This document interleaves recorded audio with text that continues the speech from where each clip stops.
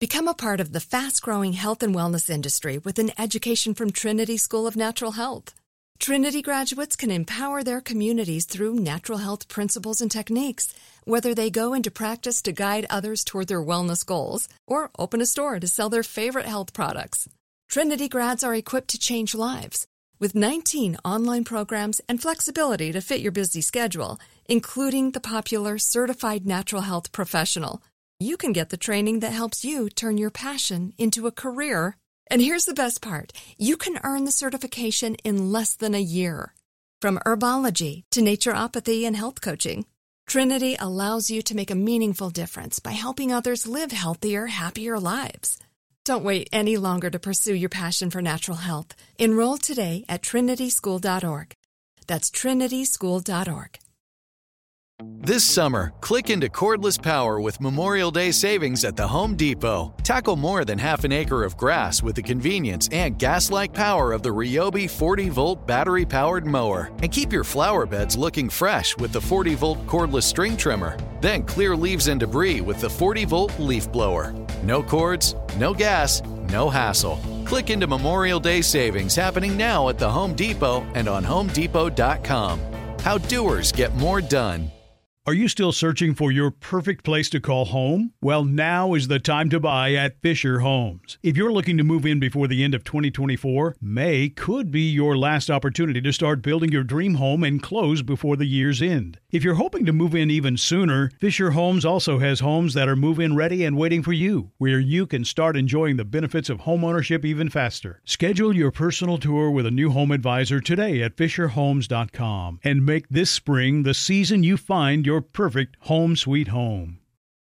This podcast is sponsored by BetterHelp Online Therapy. I'm Micheline Malouf. And I'm Nadia Desi, licensed therapists and host of Getting Better, Stories of Mental Health. Join us for discussions with Megan Trainor, Chris Bosch, Rebel Wilson, and more. From discussing motherhood to immigrating to general mental health, our guests are awe-inspiring. We all struggle with the same things, so let's talk about it and destigmatize them. Find our new podcast, Getting Better, Stories of Mental Health, on iHeart, Apple Podcasts, and Spotify.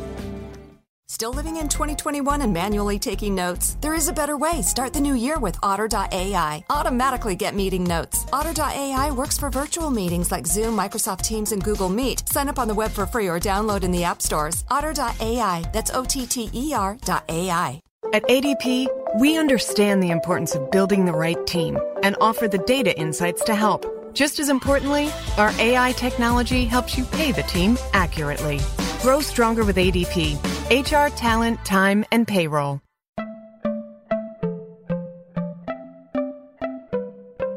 Welcome to Money Making Conversations. It's the show that shares the secrets of success, experienced firsthand by marketing and branding expert Rushion McDonald. I will know. He's given me advice on many occasions, and in case you didn't notice, I'm not broke. You know he'll be interviewing celebrity CEOs, entrepreneurs, and industry decision makers. It's what he likes to do. It's what he likes to share. Now it's time to hear from my man, Rushion McDonald. Money Making Conversations. Here we go. Welcome to Money Making Conversation. I'm your host, Rushion McDonald. I recognize that we all have different definitions of success. For some, it's a sizable paycheck. Mine is helping people wake up and inspiring them to accomplish their goals and live their very best life. These are my passions, and that's what I'm going to do for you as a listener. I want you to stop tripping over small challenges and prepare to rise above the bigger obstacles that life will present to you. The Money Making Conversation interviews provide relatable information to listeners about career, financial planning, entrepreneurship, motivation, leadership, overcoming the odds, and how to live a balanced life. My next guest, and so my man, a long time, I think the last time I saw him, I was up in New York City, Circle of Sisters. I was hanging out with Wendy Raquel Robinson. He may not remember, but I got one of them elephant memories. So I remember everybody I meet, because this brother was very impressive. I've always followed his career. He starred in such movie projects as Moneyball, of course, being Mary Jane. That's when he was just the bomb on that, of course. Everything he does is fantastic. TV One's Girlfriends, Getaway 2, Think Like a Man 2. That was my project. I executive produced that project, so I know him from there. Television appearances include USA Network's Royal Pains, ABC's Grey's Anatomy, Lost, Brothers, Sisters, CBS The Mentalist, CW's The Game, Heart of Dixie. But what he's on here to talk about today is the movie I just saw this weekend. Fantastic. called Fatal Affair with Nia Long, Omar Epps. He plays her husband, Marcus. Please welcome to Money Making Conversation. Long time no see, Mr. Stephen Bishop. How you doing, brother? Hey, man. Hey. First and foremost, I got to tell you that intro, not the intro of me, which was sparkling. Thank you very much for that. But your intro to the show, that thing is smooth, man. Who you got doing that? That's my boy, Stephen A. Smith, man. Oh, was it really? Yeah, man. Wow. I try to spread my wings out there, man, Stephen. I got a little blast out there, man. My life is good. You got Stephen A. using his indoor voice. Yes, absolutely. So, how's everything been going, man? Since I last saw you up in New York, I've been watching you on TV, and life's been good for you, huh? Yeah, man. I can't really complain a lot. Work's been really good. Family's been good. Everything's been going well up until this pandemic hit, and that put the brakes on a lot. But everybody's staying healthy and that's the key. Doing what we can to be vigilant about wearing a mask when we go out and absolutely continuing the social distance and all that. So, yeah, man. Things since I saw you last, things have been really, really good, and I'm honestly happy to be here. So now the movie Fatal Affair. That's you're starring in along with Nia and Omar Epps, good people, good actors, good talent around you. Now, when was this movie shot? You say where or when? So where was it shot and when? Oh, it was shot in Malibu. Okay. We shot the bulk of it in Malibu and had a fantastic house. And you saw the movie, so you saw the house. Absolutely. It was amazing, and to be able to have that as my office every day for a few weeks was second to none. I mean, that was one of the better locations I've been to, and Netflix did a great job of finding that. Jen Prince, our locations manager, did a fantastic job with that. Well, that's awesome. So when you get a script like this, it's a Fatal Attraction type deal.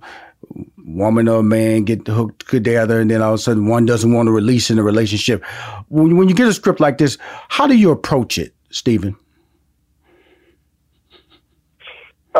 In what regard? In regards to your character, because in your character's injured. I would like to say injured, and then he's trying to recover physically, and then so it's like a communication issue. I like to believe that really led to this kind of disconnect between Nia's character, she plays your wife.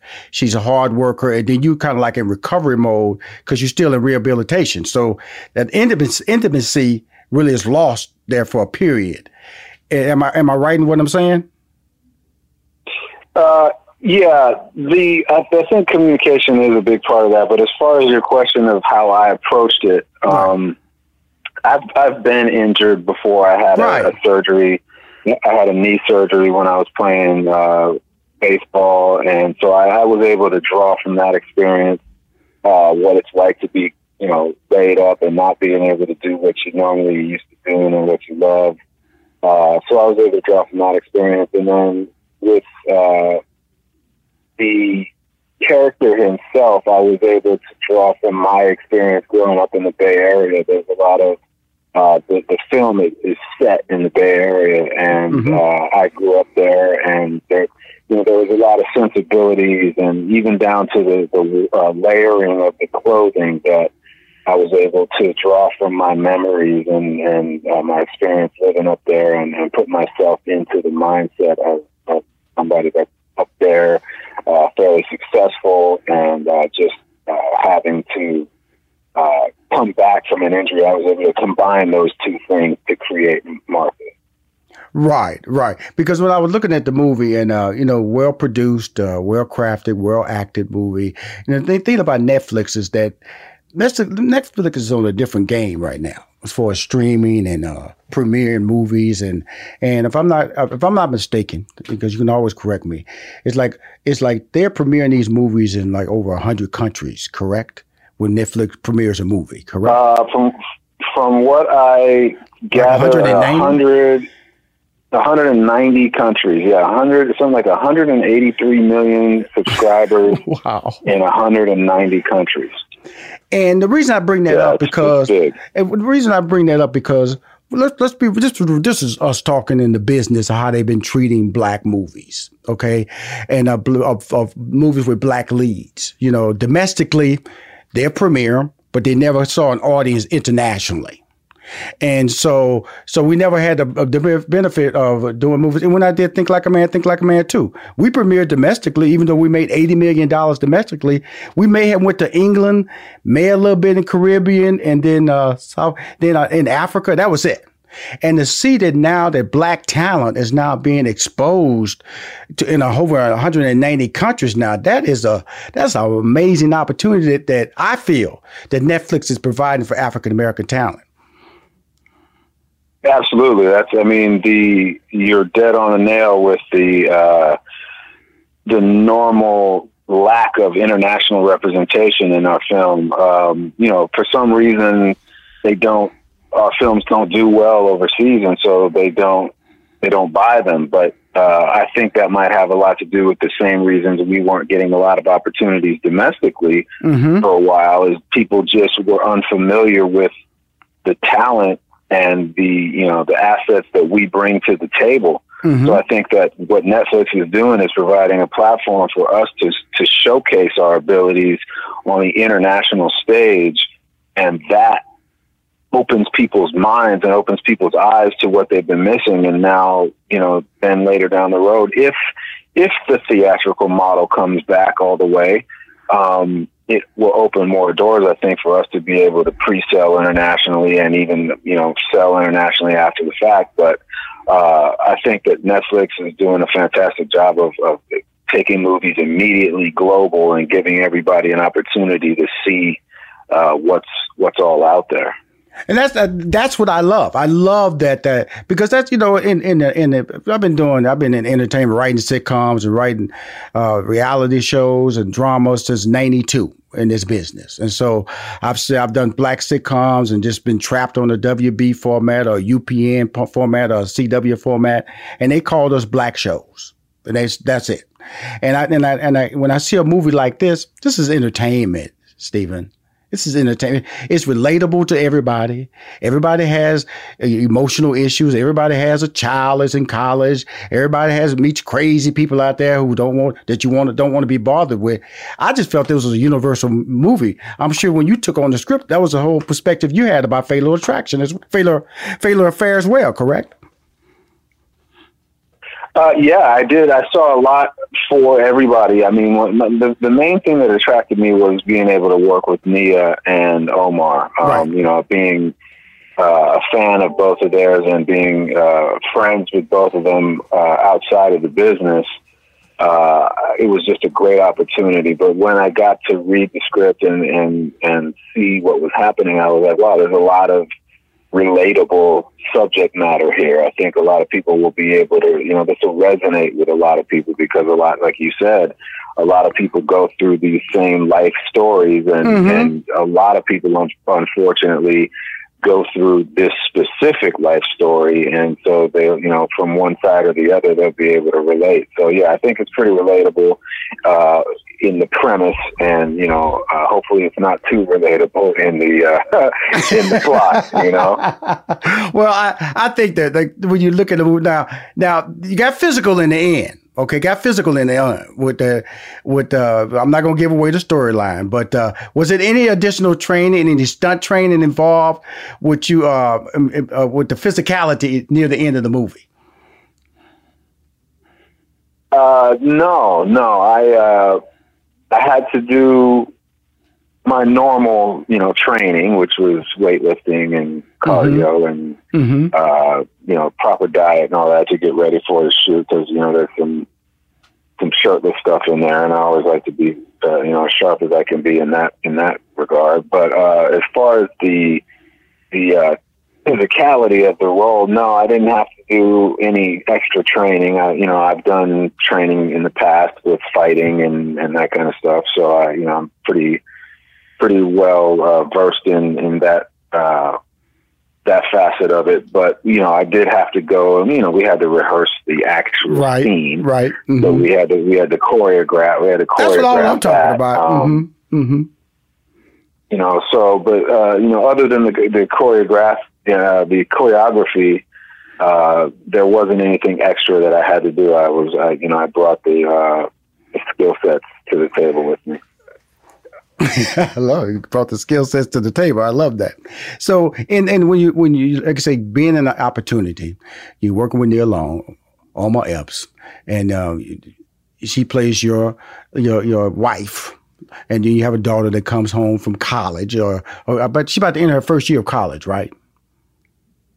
No, she's actually there, and she's coming home for a break. She's coming home for a break, and dealing with your career. And this is what I want to get a little detail about, because I always try to look at movies a little bit deeper than most people see it, because you're trying to find your footing again in your career. And then she's like moving on and establishing her career in her own office. And so, because I'm trying to get the dynamics of why that could possibly happen in a relationship like that. Why would she even step out for that little half a minute? In your mind, in the script, what do you think led to that with the relationship she kind of had with Omar Epps? Well, there was, like you said, the injury brought a lot into play. You know, you're laid up, you can't move. Right. It was like 6 months, right? You know, yeah. And there's also meds involved that, if you remember, I don't know if they actually left this part in the film or not. I don't remember. But when we were shooting, there's a part where it says the meds had put me in a place where I wasn't really able to fulfill my husbandly duties. You know what I mean? I don't know if it made the cut or not. I don't remember that line, but I can understand that. Mm-hmm.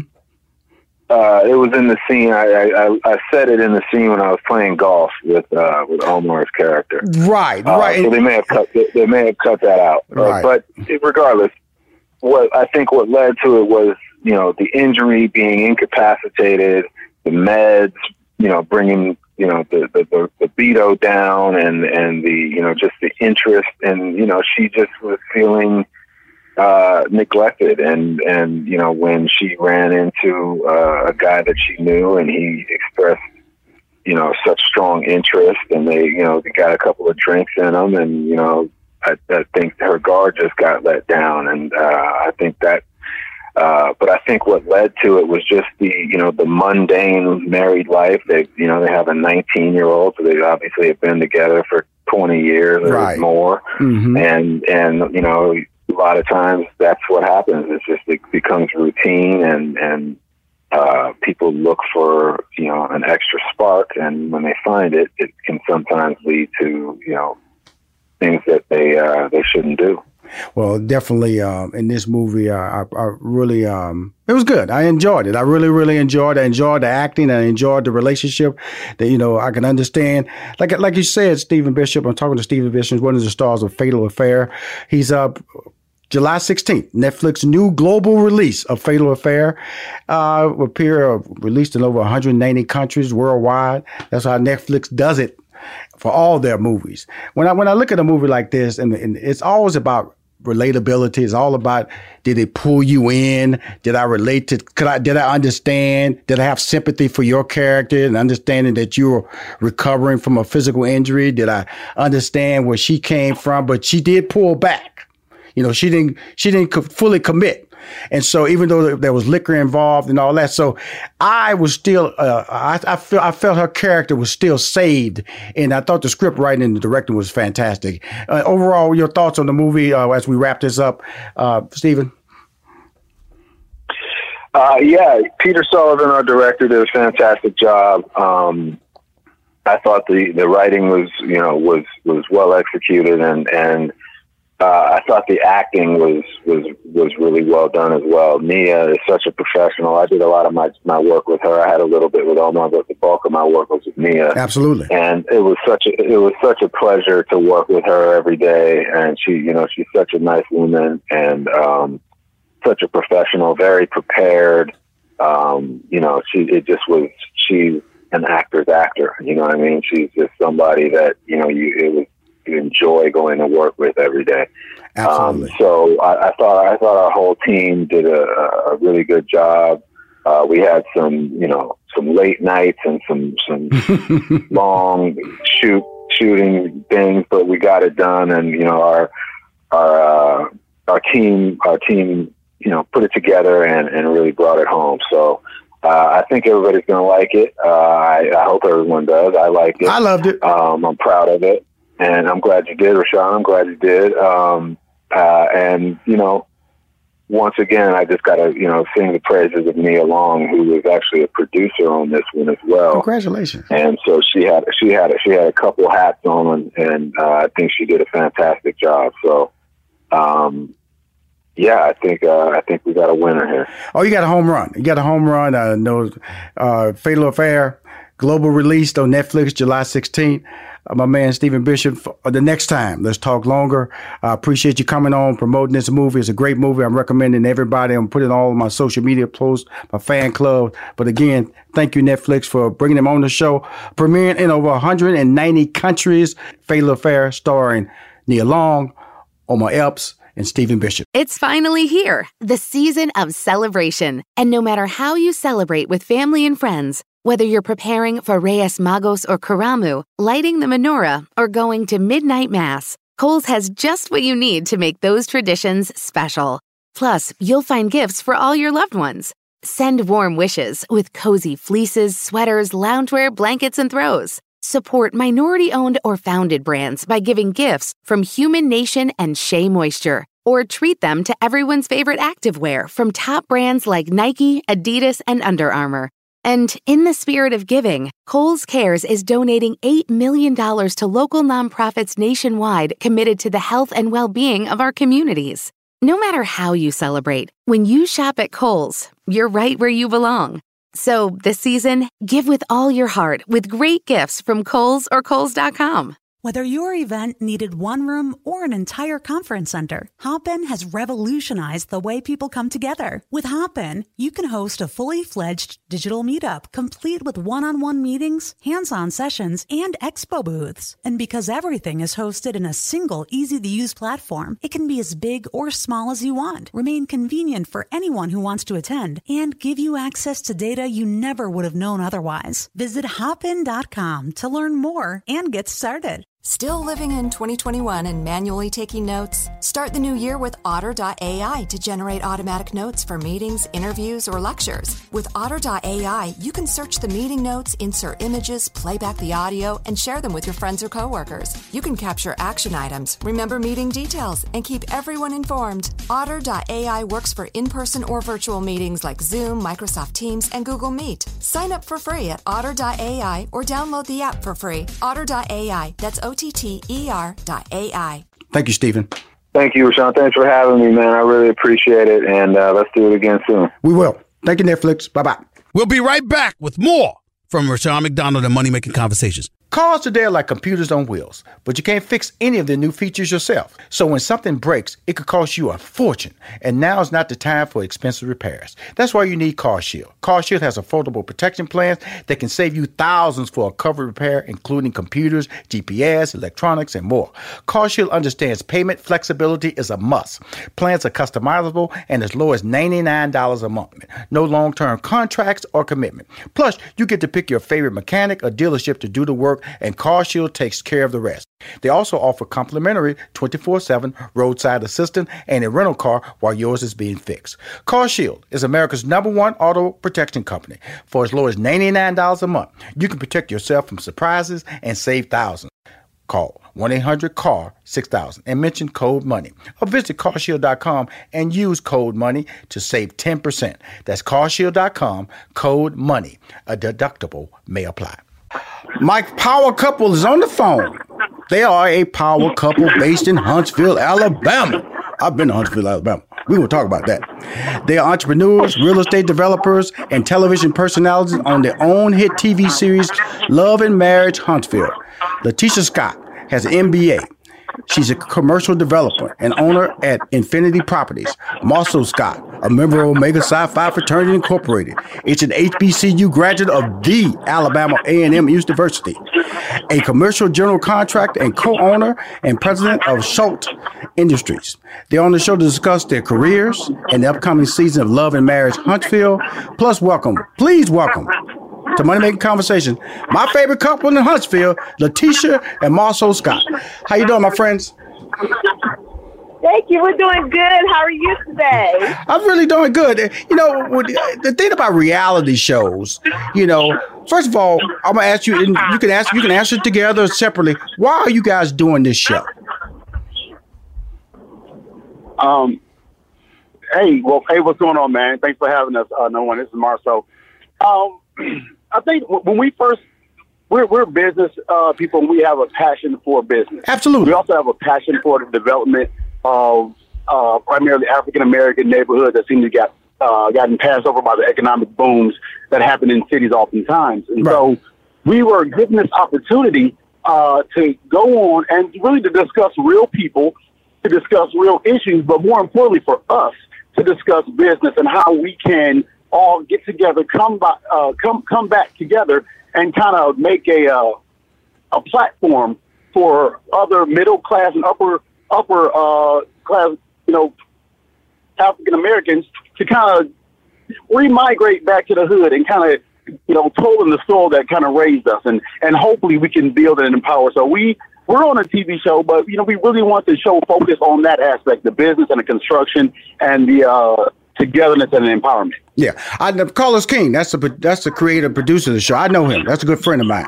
And so, yeah, he's a good guy. Yeah, when I'm watching this show, the reason I asked is because maybe it's just edited, but it seems like a lot of times some of the things that they've shown kind of caught you guys off guard, or you didn't know it was going in that direction. Letitia, can you respond to that? Because I'm just really getting a sense of, you know, why are you doing the show? I love your characters. I love your mama, by the way. I love your mama to death. I know. Marceau, Frat, be quiet. I love her mama. Okay? I love her mama. All right. So you need to just stop tripping, dog. You need to stop tripping. Letitia, the floor is yours. Okay. Okay. So for me, it was like, you know, the reality TV world being exposed on the show was new for me. You know, I never really thought about being on reality TV. Right. But when we was approached through the show about the Comeback Group and about real estate development, we was like, okay, yes, we can do that. We do real estate, so why not do it on the show? That'll be great for what we're trying to do within the community. So yeah, that's how it came apart. And of course, my mom, when she stepped on stage, she was just ready. Right. Now, let me ask you this: was the mom part of the planning for the series, or it just happened to be developed as the series went along? Your mom moving into the house or visiting? It just happened to be developed. So on the show, you see me in my transition stage from being a stay-at-home mom to getting into commercial real estate. So, but y'all had a plan, though. According to Marceau, y'all had a plan, though. You disrupted the 5-year plan, though. The 5-year plan, though. Right, Marceau? Right. I don't know how many years a 5-year plan is, but it sounds like it's about 5. Yeah, it's by five. But she come rolling up there about 5. A little bit shorter than 5. That threw you off, didn't it, Marceau? It threw you off, brother. Well, not to be confused with 3. You know? Yes, sir. And she came in there. And I'm not trying to beat her up, Marceau, but you know, 5 and 3 is different, though. You know, I learned about you. You're a man. You know, you're a guy who don't write things down in pencil with an eraser. You write stuff down with a marker, unerasable marker. Real quick. Right. Yep, that's me. I like to make decisions quick, and I'm resolute when I make them. So Letitia. So why did you change the plan, though? Why? Well, because I am a woman and I see my husband's vision and I know the vision for our company and our growth. And so when my husband got into the general contracting field and commercial real estate, I was like, it will go hand in hand for us to do this, you know, together. So as I was learning more about commercial development, you know, the program that I'm in, I'm working on my second master's right now in real estate development. Congratulations. It's an 18-month program. So I'm like, I can go ahead, get into this program, and then by the end of the 5-year plan, I'll have my degree, and I'm ready to hit the ground running. Well, you did hit the ground running. Now, in the series, it kind of caught you off guard. And I'm gonna just tell you this to be real. I got to be real. When you said that, I think you said something like, just you allowing her to do this just to be happy. That didn't come across really good on TV. It didn't come across. It made you look bad though, Marceau. You know what I'm saying? Really? It made you look like you're chauvinistic. I've heard that. It made you look chauvinistic, and it really took me aback. Wow, he said that? Because your wife, she's beautiful. You know, she's honest. She's loving. And it looked like it hurt. So that's what I'm saying is that when you do these shows, you know, because you're an honest couple, you have an open communication, and sometimes you might joke around and make a statement, but then that's get captured on film. That becomes part of the storyline. Right. How did that moment play back to you guys when it aired, and did you have to deal with any issues within the household when it aired? I can say right now that was not my best moment. Yes, sir. It was one of those type of things that, you know, I don't regret things that much in my life because it's a great learning experience. Yes, sir. But yeah, I wouldn't do it again. Right. And I've learned that mistake. And the truth of the matter is, I mean, I hate to say it, but yeah, I mean, it was just a mistake on my part. Right. With that, and I apologize for that. And I think that a challenge with us, because I know everyone says they're authentic, but the challenge with us because we're authentic is you are authentic. You are. Yeah. And what blindsided us and what blindsided me particularly, I don't care about people talking about me, but what blindsided about me is how my jokes made my wife look. Yes. And that's not something, I mean, as much of a provider as I am, I'm also a protector. And I don't want to, even if I come around as being a jerk, I don't care, but I don't want it to make it look like that she's weak, because she's not. I'm not the kind of guy that needs to marry a weak person to seem strong. First of all, Letitia's not weak, okay? But I knew you were joking. I know I do television all my life. You know, the last 1992, I've been doing television. And I know how you can edit things. Letitia, you want to respond to that, because I know that wasn't the case, and it came across like he was he didn't care about your future, and didn't even introduce your word about your vision. How did that affect you when it aired? Yeah, it was because I know Marceau's personality. I knew it was a joke, and I had this conversation with him. Hey, I know you're joking. Most of the time, I'm laughing it off. But people looking at him from the outside looking in, I'm like, oh my God, I can't believe you said that. Oh my God.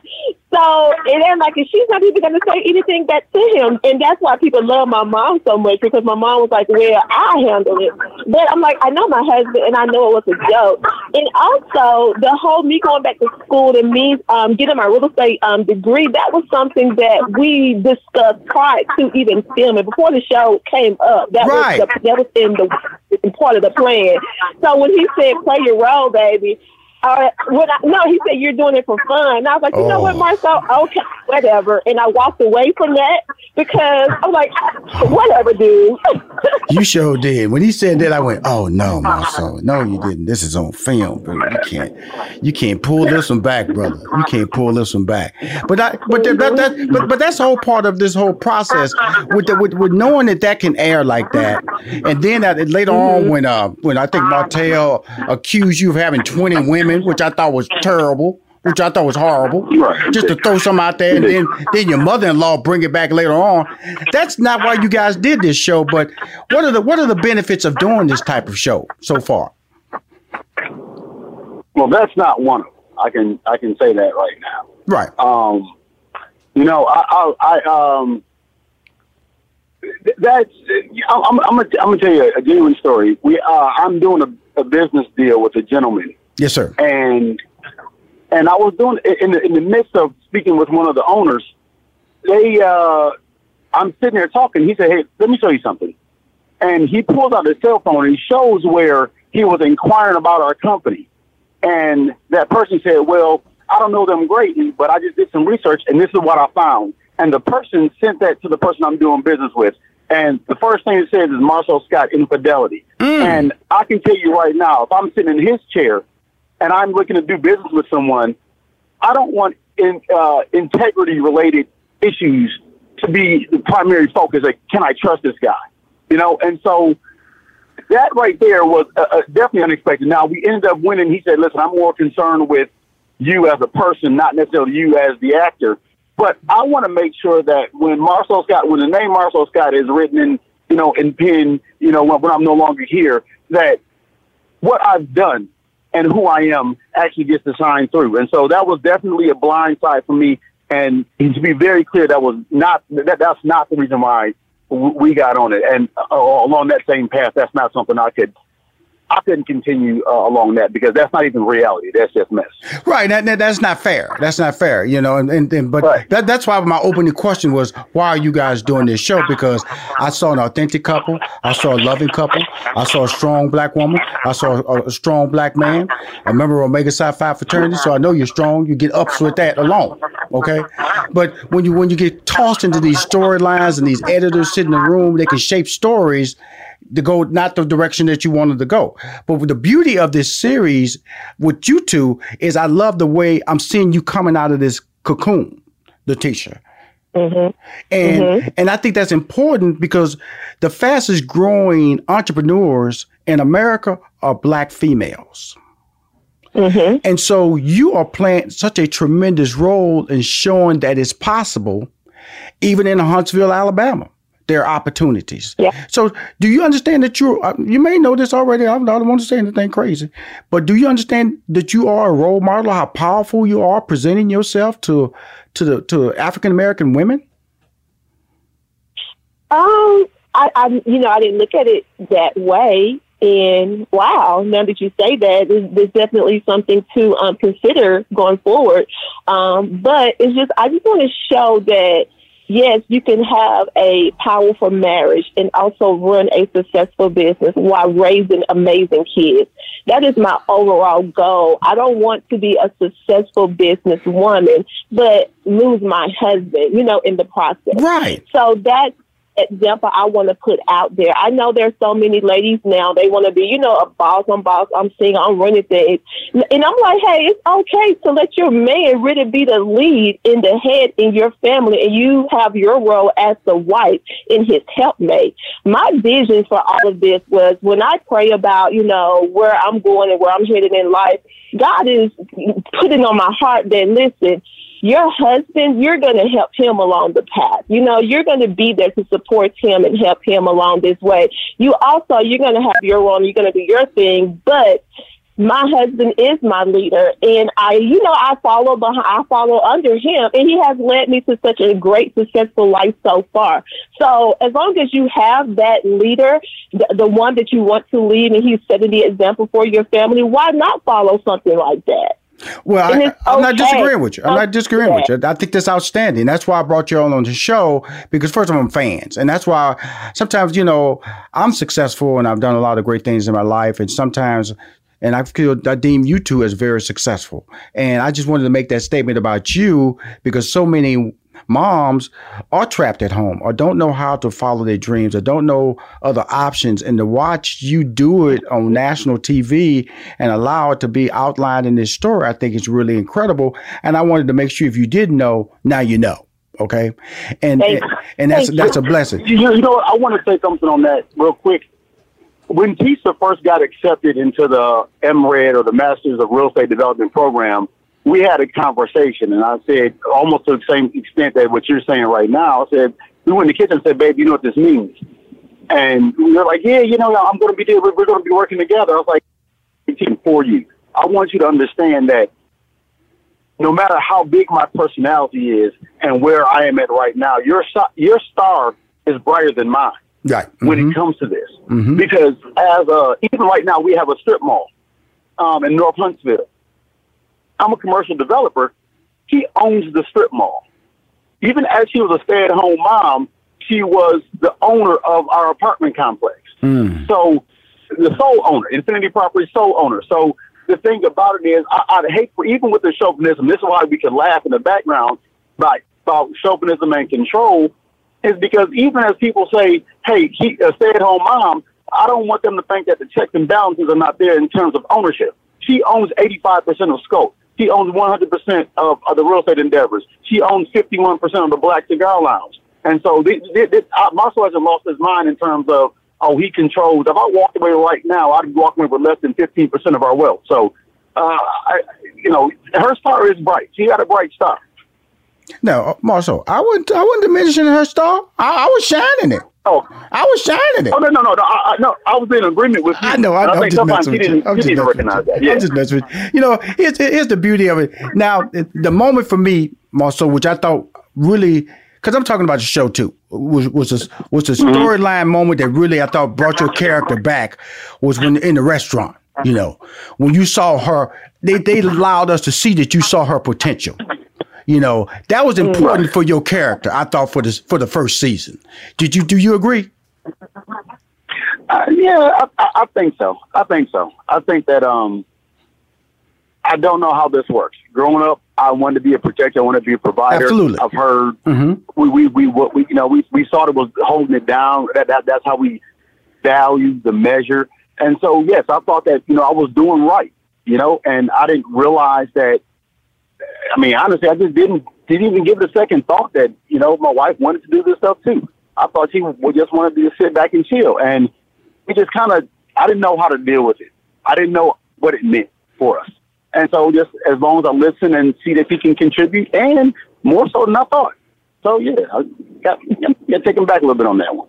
But you see how hard it was. He was like, okay, babe. but that's the authentic part of it. See, I got an eye for talent, and I see things play out, and I see what they can do in the editing room. And I thought that was important that episode came up because I knew you kind of like you joke a lot. You one of them jokesters, and that's your wife, and like I said, people can read jokes differently if they don't see the whole joke. They just see the punchline. Right. So they caught you in a lot of punchlines, okay? And then it built you to be like a controlling guy. But that moment in that restaurant, man, they shot it beautifully, man. When you looked over it and go, baby, I love you. I got your back. To me, I went, my boy, back into the series. This is now we can move ahead and do everything. Now, I know you won't do another podcast with her, but, everything else is beautiful. Right. Big fact. Big fact. You know what I'm saying, Tisha? He's not going to do no more podcasts with you. He said that loud and clear unless he gets the script. He got to get his script. See, you're not going to bring Marcel in there and ad-lib with him no more. No. Right. No. Now, Marcel, let's talk about the mother-in-law now. What's real and what's fact in your relationship with your mother-in-law? Tisha's mom. Oh, let's speak on Nah, man. She's like I said, she's a breath of air, But is it fresh air? I don't know. I'm just saying air. I'm not gauging the freshness of it. I'm just saying that she has air. I don't know if it's hot or cold. Tisha, stop him, Tisha. Stop him. Your mama is a breath of fresh air. I'm going to defend your mama, Tisha, if you don't defend your mama. He knows she's a breath of fresh air. Come on, Fred. Yeah. You worse than Ricky Smiley. Man, listen. He's definitely... That's Alabama State, man. That's my guy. Mm-hmm. Hey, but man, it's just a lot. It's a lot to intake, and sometimes you gotta know her heart. She's a sweet woman. She gives a lot of love, and she's a little bit, it's a little different than where I was from, but she has a different love language. Absolutely. So, Tisha, what's the goals now? What's the goals now? We talked a little about the second season. We're about to roll into the first season. We're about to roll into the second season because I want to talk about the Cigar Lounge. But where are you at with your career that they're showcasing in the second season? Yeah, so I am still in school. So I'm still in school right now. Like I said, I'm on an 18-month program. So it's tough trying to balance the school, the kids, and also the plaza. So we're developing this retail plaza. I've also done two commercial deals so far with different small business owners. So I'm not like jumping into the commercial world like full force. I'm taking baby steps in school, but I'm still making some, I'm bringing some food to the table a little bit. Mm-hmm. Just a little bit there. Come on, Marcel. Come on. Oh, yeah, man. She's making it happen. I mean, I think sometimes Tisha doesn't actually recognize. She doesn't put on paper and get a chance to see what she's actually doing. She owns a strip mall. here in town. She's building 2 restaurants. Her company is building an apartment complex, revitalizing a hotel, building 2 restaurants, the strip mall. We are looking forward to building other apartment complexes and things like that. So yeah, I mean, so we've got a lot going on right now. Wow. That's a lot going on. So how did the Cigar Lounge come up? What idea? What gave that vision? Because we talk about Huntsville. Okay, we're not talking about Atlanta, or New York, or Chicago. I'm going to do a cigar lounge in Huntsville. First, before you answer that question, tell everybody about Huntsville, the environment. Because I've been there several times because I used to do stand-up comedy. And I used to come into town and that's the headquarters of NASA. So there's a lot of educated people, a lot of educated dollars in Huntsville. A lot of people don't know about it. Tell us about Huntsville right quick, Marceau. Well, Huntsville is a... it is a fast-growing city. It's one of the most it's the northernmost, major cities in Alabama, and honestly, it's a melting pot in terms of diversity of thought. It is, diversity of income. Most people in that are living in Huntsville now because of NASA, FBI, Facebook, Polaris, and a lot of people that have come in for the boom. Right. A lot of people are not from Huntsville. And so you get that ability to think. I mean, as the most engineers per capita, I believe, in the United States, definitely the most rocket scientists. So, I mean, it's not crazy to have a conversation at a bar and say, what are you, some kind of rocket scientist? And they say, exactly. Right. Right. And it's really funny because it's not just, it's a higher income, but it's engineer money. And engineer money spends a lot different than entertainment money or things like that. So when people look at what people look for in Huntsville, they look for value. And, when we're kind of assessing the area and kind of doing our demographic study and saying, what do we want to put over in this area, that's kind of how Cigar Lounge came about. When we're talking about, when we started examining the area and saying, what would be a good fit here.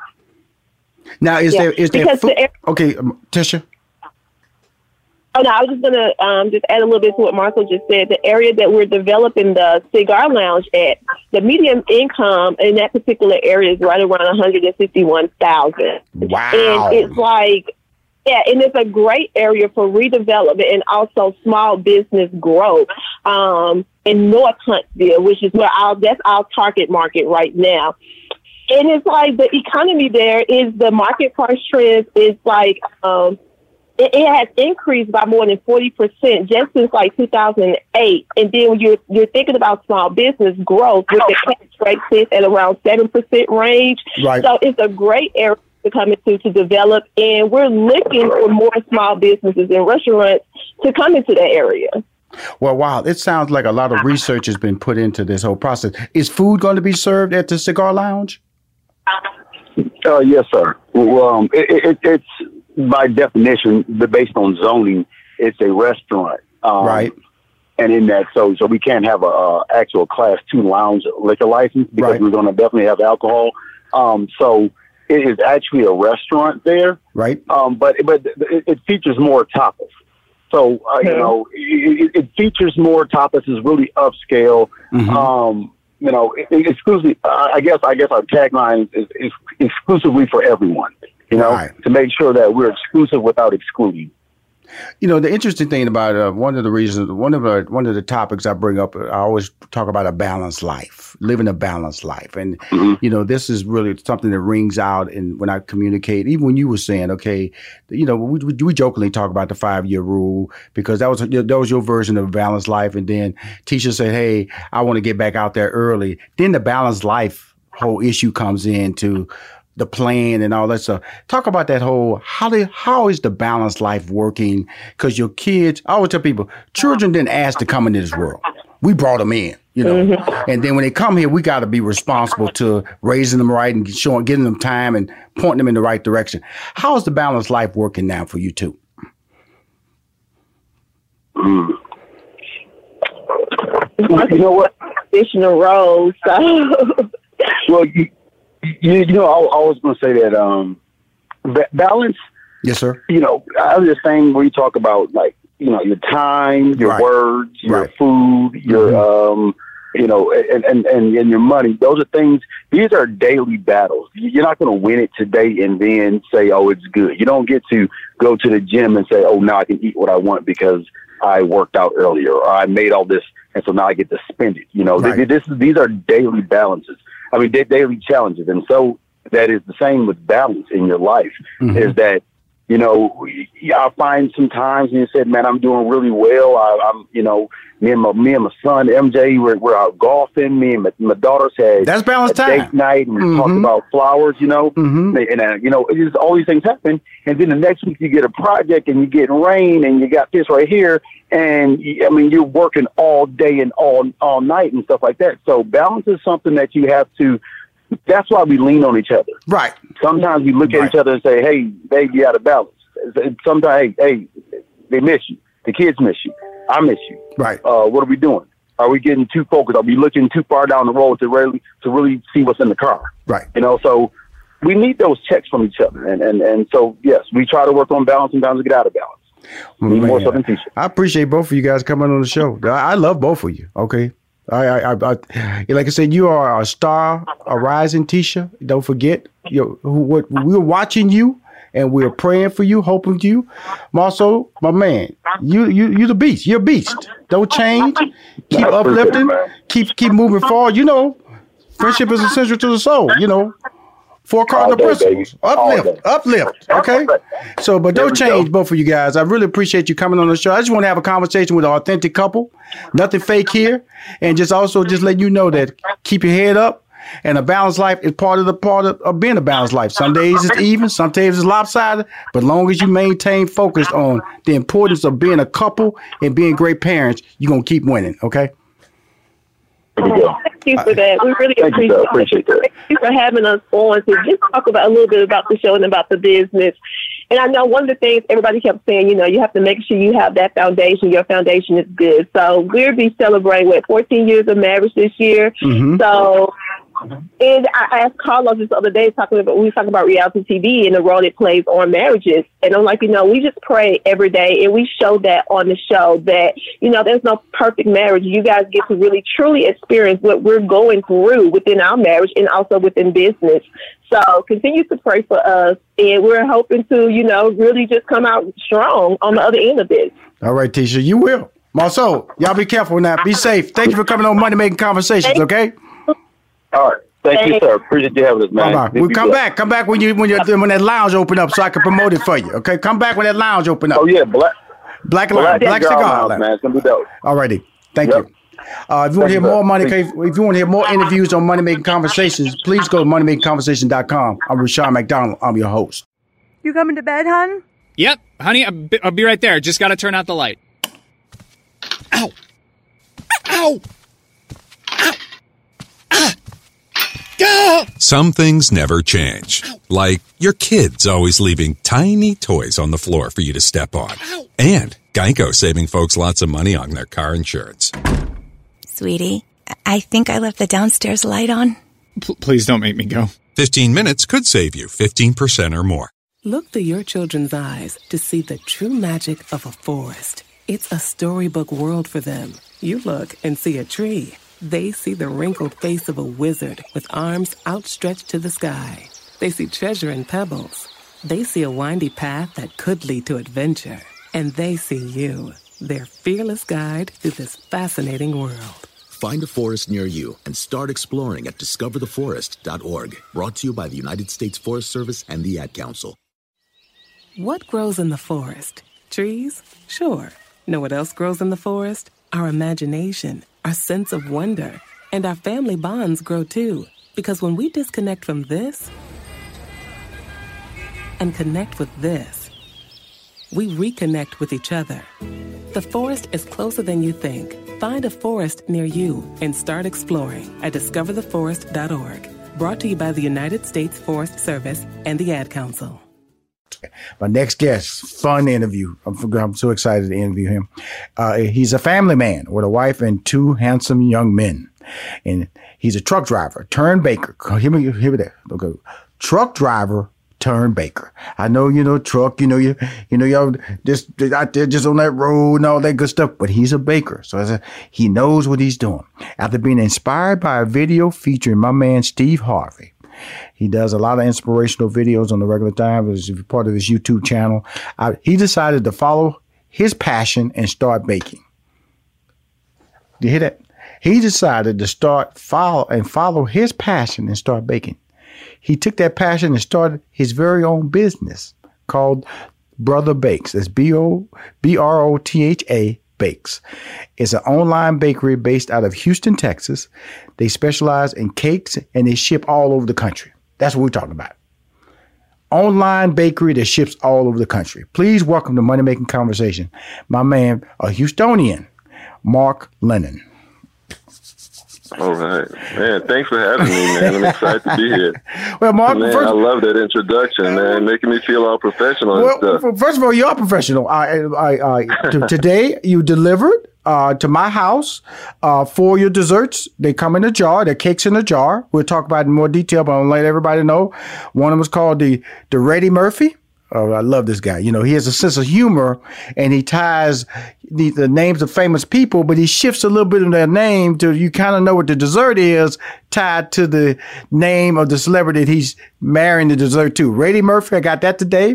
The Banana Ross, got that today. The Jermaine Dupri's, which is German chocolate cake, which I love. Let me tell you something, man. German chocolate cake, you had me sold on German chocolate cake. As soon as I went to your website and I saw German chocolate cake, I was your man. I was your man right there. And then the Mariah Carey. And my second favorite cake is carrot cake. So you already got two of my favorite cakes over there. The German chocolate cake and the carrot cake. So let's talk about this. I want to take care of you, man. Well, you taking care of me? Because guess what? This is what I'm going to do for you. I'm going to post you on social media. Okay. First of all, I'm going to take a picture with me holding your product. Okay. I'm going to post it on social media. I got like 800,000 followers on my Facebook, right? And then this Wednesday, I'm going to drop the image that you have on your Facebook, that beautiful image that you have, all those open jars. I'm going to drop that on the Facebook, put a link in my newsletter that goes out to 90,000 fans on Wednesday. So those are the things that I do on Money Making Conversation. All this stuff free of charge. Then I'm going to drop you into my shopping zone on my moneymakingconversation.com. You can go there, click shopping zone. It's on the navigation bar. And I'm building it out for stores that I recommend people to go shop at because they're credible and they provide a great product. So that's what you're getting because you're a great person and you're following your dreams. Okay. Oh man, well, thank you, sir. I truly appreciate that. Well, good. Yes, well, good. Let's talk about what inspired. Let's talk about your truck driving life. Let's talk about that first. And so then, because we want to understand the time that was spent over there before we pivot into what inspired you to do your dream and how you're doing your dream. Okay, let's talk about truck driving life. Okay. Mm-hmm. All right. Yeah, let's do that. So a little bit more before we get into truck driving. I was actually a graphic designer for like 15 years. Okay, cool. Mm-hmm. And in Columbia, South Carolina. And just didn't work out. The market dried up a little bit. I need to do something. I'm a guy who's trying to provide for my family. So the idea of going back to school for 3 or 4 years just wasn't having it for me. Right. So I was like, you know what? I can get this CDL in 6 weeks, start working, providing for my family. So that's how I became a truck driver. And I've been doing that for about 4 years. It's been good for me. It's been good for my family. It's actually a good break from the graphic design and the marketing. Mm-hmm. But then as I'm driving, it's just not my full passion. I do enjoy it. I'm good at it, but it just wasn't where I wanted to be. Now, are you a local driver or you line drive from state to state or city to city? Yeah, I'm a local driver right here in Houston Metro. For those of you familiar with Houston, my route is anywhere from Houston down to Galveston, right on 45. Right. Well, good. Well, the reason I found out about you my friend, was, of course, everybody knows Steve Harvey and I have been knowing each other over 30 years. I was his official manager from 2000 to 2016. And I read an article in the Houston Chronicle, the #1 newspaper in Houston, and it talked about you. And then you had a little note in there that said that you were inspired by something. Talk about that, what inspired you that Steve Harvey did for you. Yeah, back in the early part of 2019, I'm just sitting in the barbershop getting my hair cut. My barber plays this video. It has Steve Harvey in it, Miles Monroe, and Denzel Washington. And I'm listening to it. And Steve said, if that alarm clock goes off every morning and you're not excited about what you're doing, then you're not living in your passion. And that hit me like a ton of bricks. I was like, man, it just resonated with me. Mm-hmm. So from that point on, I started thinking, man, what am I doing? What should I be doing? Mm-hmm. Where's my passion? Went through a bunch of stuff that I was thinking about. And Steve also said, if it comes easy to you, something you do better than anybody else. Like he gave an example. If you cut hair better than anybody else, you should be cutting hair. And he even said, if you bake better than anyone else, you should be baking. Mm-hmm. And that kind of hit me. I was like, you know what? I make some pretty good cakes. And from that point on, it was just full speed ahead. How can I get this going? How can I get it started? And Steve really inspired me. It changed my life. It really did. Okay, good. Okay, he motivated you. Okay, but that motivation and execution are two different things now. Because a lot of people get motivated. You know that, Mark, right? Oh, I'm excited. Absolutely. Go out there and then they say, oh, I got to do all that. Whoa. Okay, cool. Now, let's talk about it. You know, like I said, graphic designer. You learn how to pivot. Mm-hmm. Truck driver. Mm-hmm. Smart move. Income, steady income. Now all these pivot moves and you're making, you have to discuss with the #1 at the house, the wife. Okay. Yeah. Got two handsome young men there. Okay. This 2019. Mm-hmm. Okay. So talk about that conversation that you had with her. And had you displayed these gifts to her at that level that she believed that it was possible? Talk about that. Yeah. Well, you know, my biggest fans are my wife and my 2 kids of my baking. They've experienced more of my desserts than anybody else. So she knew the product was good. Yes, sir. But she also knows that I'm a person who's tried a few things in the past. Yes, sir. Things that didn't work out. So she was a little worried at first, I'll be honest with you. Mm-hmm. And she's like, look, if you're going to do this, you need to do it right. You need to go hard on it. And this needs to be the thing. She's like, I can't have you flaking out on me. Mm-hmm. And once we had that conversation, and I kind of explained to her my vision, I was like, well, this is different because I'm really passionate about it. Excuse me. And she was all on board. Well, very encouraging. That's important because, like I say, you know, when I bring guests like you on Money Making Conversation, because you're a startup. You went from startup to execution. Now this is part of the promotion. You know, you helping you get your word out, generating additional. This is more of a thank you, Rashawn, for interviewing me, but also help me promote and sell my cakes. What exactly, Brother Bake? What exactly does Brother Bakes do? Okay, so what we do is we specialize in making cakes in a jar. Okay, say that one more time. Say that one more time now. You specialize in what now? What now? We put cakes into jars and we ship them all over the country, including Alaska and Hawaii. That's what we do. And they are the equivalent of about 2 cupcakes. And quite frankly, they're the most delicious cakes you can find in a jar. Now, you know, I'm a dessert guy. Okay, yeah. Yes, sir. People always complain about going to my Facebook page. They say, Rashawn, I'm tired of you. You make me hungry. Okay, you get on my darn nerve. They say another word, but it's all positive when they say that. No, you know, from peach cobbler, German chocolate cake, sweet potato pie, carrot cake. Now, what made you believe, Mark, that you can put a cake in a jar and somebody would buy that? What made you believe that now? Steve Harvey didn't say that to you. Okay. No, Steve didn't say that to me. So how this all came about? Yeah, we want to know now. We want to know. Now, I knew I had good product. You know, I was pretty confident about that. Mm-hmm. But typically the cakes I bake are full-size cakes. And I thought about, well, you know what? Sending a cake in the mail for me just wasn't going to happen. That's just not something that I wanted to tackle. Right. So I started thinking about it. Now, I've heard of people doing this before. In fact, about 5 or 6 years ago, as a Christmas gift, I had some Christmas velvet in a cake that I gave out to some family members. They loved it, and I just came back to that idea. I was like, you know what? I put these cakes in a jar. I can ship them all over the place. And not only that, instead of family having one flavor of cake, they can have 4 different flavors, 8 different flavors, whatever they want, and everybody's happy. So that's where that kind of came from. That's why I decided to do that.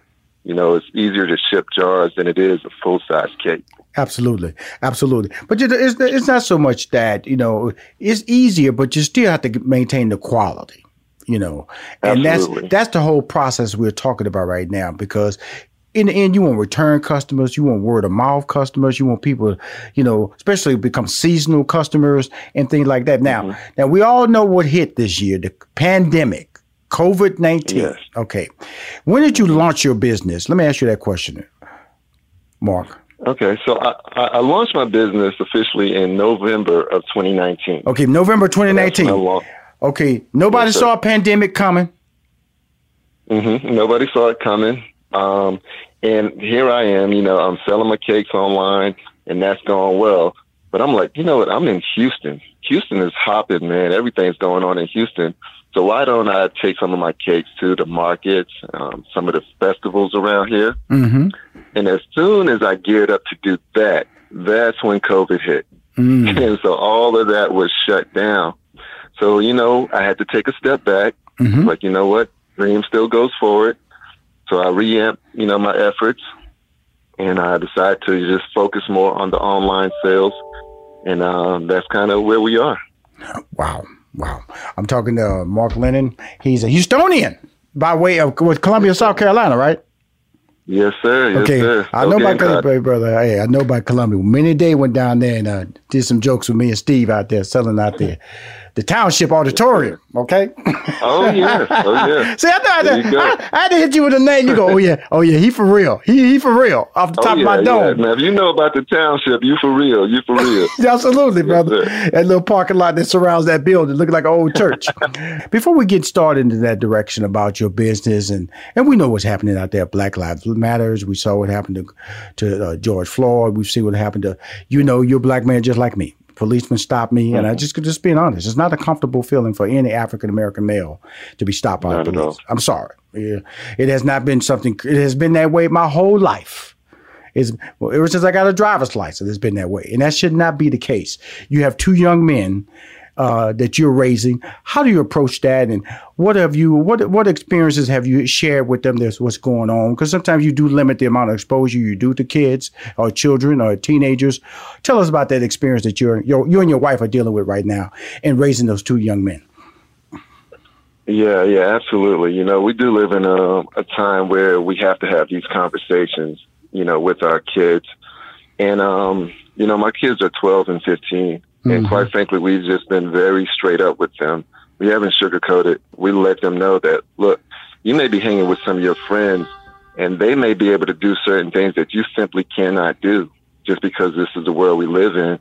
And you doing the same thing they do can cause you to get hurt or get yourself in trouble. And it's not fair. And we explain that to them. We know it's not fair. It's not right. But that is the world we live in. I'd rather you be here tomorrow upset that it happened than you not be here. So we've been very straight up with our kids about what's going on in society. And it's very important. And that in turn talks about the COVID-19. We all know how it has impacted African Americans, especially people of color. We want to include the Hispanic community. How has your online business? I would like to believe that your business has not been affected as much as a brick and mortar. No, yeah, exactly. It has not. In fact, you know, despite what's going on, you know, our sales have gone up.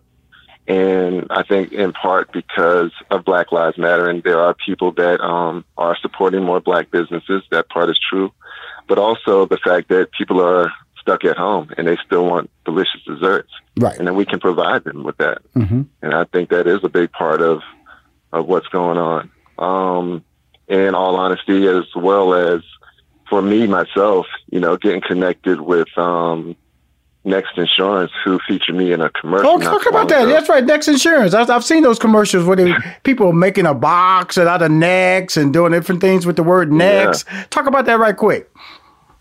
Okay, so, when I started this business back in November of 2019, I went hard on it. I really did. I'd had advertising and all that.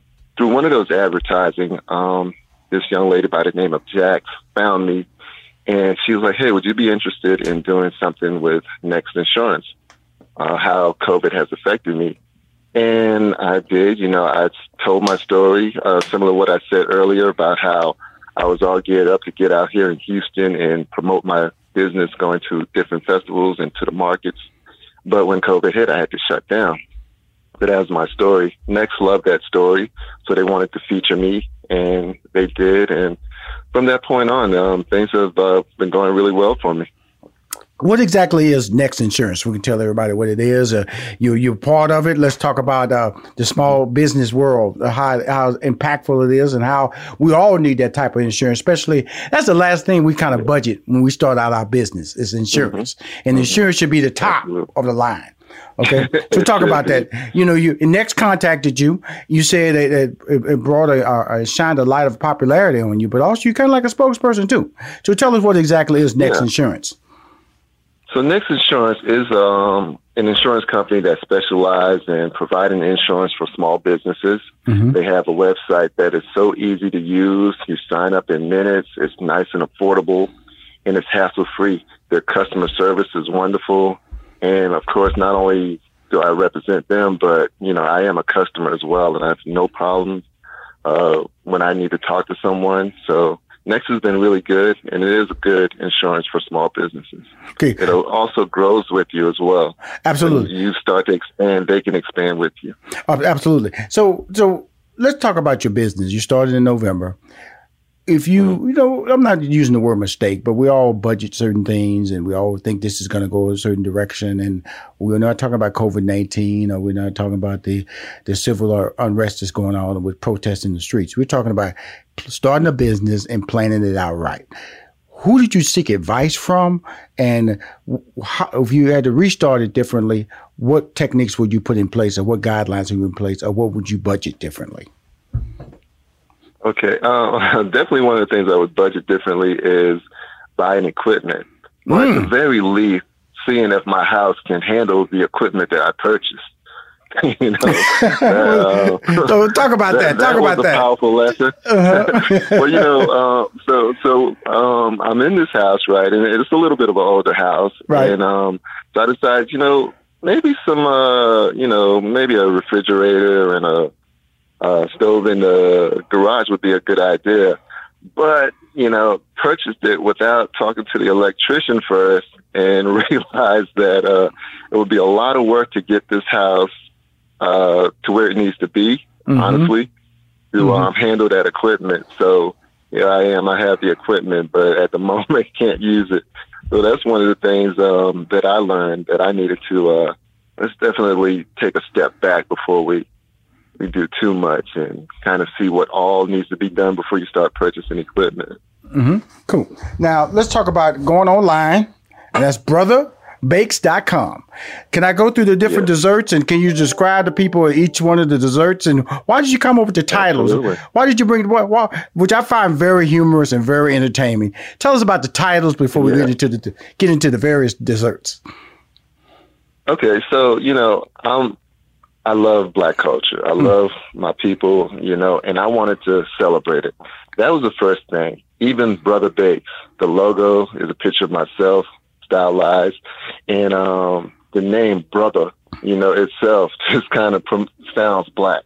Right. Mm-hmm. And so that's where it all started out.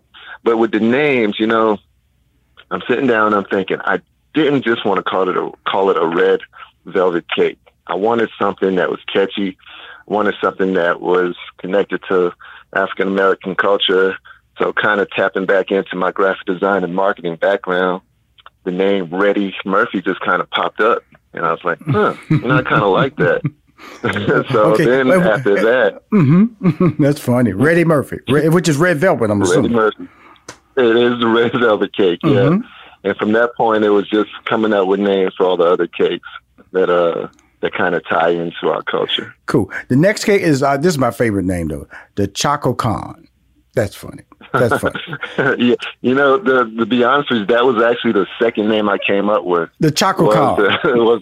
Yeah, Choco Con. Now, yeah, at what point in this whole thing did your wife say you cake. silly? What did your wife say? You silly. Mark, you silly. You need to stop. She loved it, man. She loves it because she knows me. She knows that's who I am. Right. She knows that's what I'm all about. So she was just dying. It's like, oh yeah, let's go with it. Right. And that's what that's all that we're saying about following that passion, you know, getting up out of bed. I always tell people, if it's difficult for you to get out of bed, then that means you didn't plan to get out of bed in the first place. And so if you're smiling and you're laughing and you're enjoying and you're having fun building your dreams, when you get out of bed, you get out of bed to find out how many more cakes you can get sold. And that's a different passion than to say a delivery I got to make in Galveston. That's a different passion. Yeah, so much different. Yes, sir. Okay, cool. Let's go to the next one. Banana Ross. Banana Ross. No mountain high enough, valley low enough, or river wild enough to keep you away from this dessert. I love it. Exactly. Yeah, definitely paying a little tribute to the Queen Diana Ross on that one. We take a moist banana cake and top it with fresh bananas and a vanilla pudding frosting. Try this and you'll be upside down, inside out, and go round and round for more. Man, you crazy. That is the Banana Ross. We've already went through the Reddy Murphy. We went through the Choco Con, which is the second name he came up with. Now we're at the Banana Ross. Now let's go on down to German Dupree, which is Jermaine Dupree. It is. Yeah. I actually lived in Atlanta for a little while, so I had to give tribute to you too much. The Dirty South. The Dirty South. Okay. Yes, sir. Yes, sir. There you go. You don't have to be an Atlanta icon to enjoy this one. We take a traditional German chocolate cake and mix it with chocolate icing and a classic German chocolate coconut frosting. Tried it and we'll think, wow, that's hot, man. And it contained nuts. That's hot right there. Yes, sir. Woo, right there. Yes, let's go to the next one here. Lamont James. Yeah, definitely Lamont James. That's my lemon cake. And I would have loved to have called it Michael Jordan, but hey, you know, I love LeBron too. Hey, my man, LeBron. First of all, you know why I like Lamont James? A businessman. Okay. He takes care of community. We know he's fearless. And again, like you, man, he's a historian. He's, you know, not saying Michael isn't pro-black, but when you look at when you look at LeBron James stands up for his community fast, my friend. He steps out there. So I thought that was a perfect Lamont James for a lemon cake. It was perfect right there. So don't shy away from that. Michael Jordan's great, but Lamont James community and great. Okay, and then it's crazy at the Palm Restaurant. They have a carrot cake, man. You order it. It's the biggest slice I've ever seen in my life. So I always go there and get my huge carrot cake. But see, now that I can order my carrot cake online from my man, BrotherBakes.com, tell us about the Mariah Carey, which is a tribute to Mariah Carey. Talked about that one. Yeah. So that's my carrot cake. True story, I was never a fan of carrot cake. No, come on now. I love carrot. I got some carrots I got some shredded carrots in my refrigerator right now. I'm telling you, I love carrots, man. Yeah, well, you know, I couldn't picture carrot and cake at the same time until I tried it. And I was like, oh man, I really like carrot cake. So when it came for me to, you know, have another flavor other than, you know, the ones I already had, I tried carrot cake and came up with a recipe that I really liked. And, I'm hooked. It's probably my favorite one right now. There, see, we're on the same page now. See, Mark, you're good people now. Okay, and then we're gonna close out. I'm trying to be like you, man. Thank you, my brother. Hey, my Houstonian man. You know, I saw you in the Houston Chronicle. I say I got to get my man on the radio podcast. I'm gonna promote you on my social media, put you in my newsletter, all that from an article. That's why it's important that you promote your brand, because you don't know who's gonna read it, who's gonna see it. Like I said, that article got you over here. That ad got you on Next Insurance. All those things are what you have to do to build a brand. It's never like, because some people think you get on TV one time, that might make it. You get on the radio interview. You have to do it all, Mark. And that's what you didn't hesitate to take advantage of this opportunity to promote your brand. And always know that that's it. Even if you get on Steve Harvey Facebook Live show, get on that, and Oprah call you, do Oprah. Another talk show call. Just keep doing more and more and more, because I always tell people, if Chick-fil-A decided to stop advertising, people will drive by Chick-fil-A and wonder what happened. Mm-hmm. You cannot stop. Exactly. Costco has to advertise. Walmart has to advertise. Target have to advertise, because they stopped sending out those little circulars. My friend, people will stop entering their stores. Now, I want to talk about this one thing on your homepage, because I like to be a part of this here, sir. It's called the Raves and Reviews. Now, all right. Okay, the Raves and Reviews have people initial. Okay, I have no problem when I sample your product today, sir. I have no problem you putting my full name on here. Okay. All right, we can do that. We can do that. Because I see right here JL, QL, and KJ. I'm going to be sampling today. I'm going to be taking some photos. I'll be putting it on my social media. I'll be putting it in my newsletter. I'll be promoting the brand of brotherbakes.com. That's BROTHABAKES.com. My friend, I want to thank you for taking the time to come on Money Making Conversation. Let me tell you a story. Let me tell you your life. And also let people know that if you have a dream and you have a passion, learn how to pivot with a plan, because he told you about one mistake he made because he didn't plan it out. But he also told you that he never stops trying. He never stops putting forth an effort to be successful. Any closing remarks, Mark? I just want to say to people, go for it. This has been a God bless. I talk to people all the time, and they're always talking about how you did it. I just went for it. And real quick, everybody has a dream. You're currently not doing your dream, so why not give it a try? If it works out, great. I mean, if it doesn't, then you're still not living your dream. But if it does happen, hey, man, it changes your life.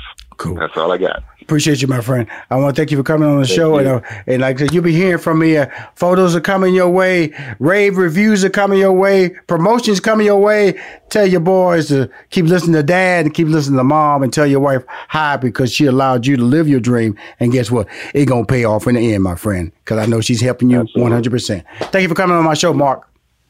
And we're live here outside the Perez family home, just waiting for and there they go. Almost on time this morning. Mom is coming out the front door strong with a double-arm kid carry. Looks like dad has the bags. Daughter is bringing up the rear. Oh, but the diaper bag wasn't closed. Diapers and toys are everywhere. Ooh, but Mom has just nailed the perfect car seat buckle for the toddler. And now the eldest daughter, who looks to be about 9 or 10, has secured herself in the booster seat. Dad zips the bag closed, and they're off. But looks like Mom doesn't realize her coffee cup is still on the roof of the car. And there it goes. Oh, that's a shame. That mug was a fam favorite. Don't sweat the small stuff. Just nail the big stuff. Like making sure your kids are buckled correctly in the right seat for their age and size. Learn more at nhtsa.gov/the right seat. Visit nhtsa.gov/the right seat. Brought to you by NHTSA and the Ad Council. Adoption of teens from foster care is a topic not enough people know about, and we're here to change that. I'm April Dinwiddie, host of the new podcast, Navigating Adoption, presented by Adopt US Kids. Each episode brings you compelling real-life adoption stories told by the families that live them, with commentary from experts. Visit adoptuskids.org/podcast or subscribe to Navigating Adoption, presented by Adopt US Kids. Brought to you by the U.S. Department of Health and Human Services Administration for Children and Families and the Ad Council. If I could be you. And you could be me for just 1 hour. If you could find a way to get inside each other's mind. Walk a mile in my shoes. Walk a mile in my shoes. Walk a mile in my shoes. We've all felt left out. And for some, that feeling lasts more than a moment. We can change that. Learn how at belongingbeginswithus.org. Brought to you by the Ad Council. Walk a mile in my shoes. Thank you, sir, for having me. All right. If you want to hear more interviews on Money Making Conversation, please go to moneymakingconversation.com. I'm Rushion McDonald. I'm your host.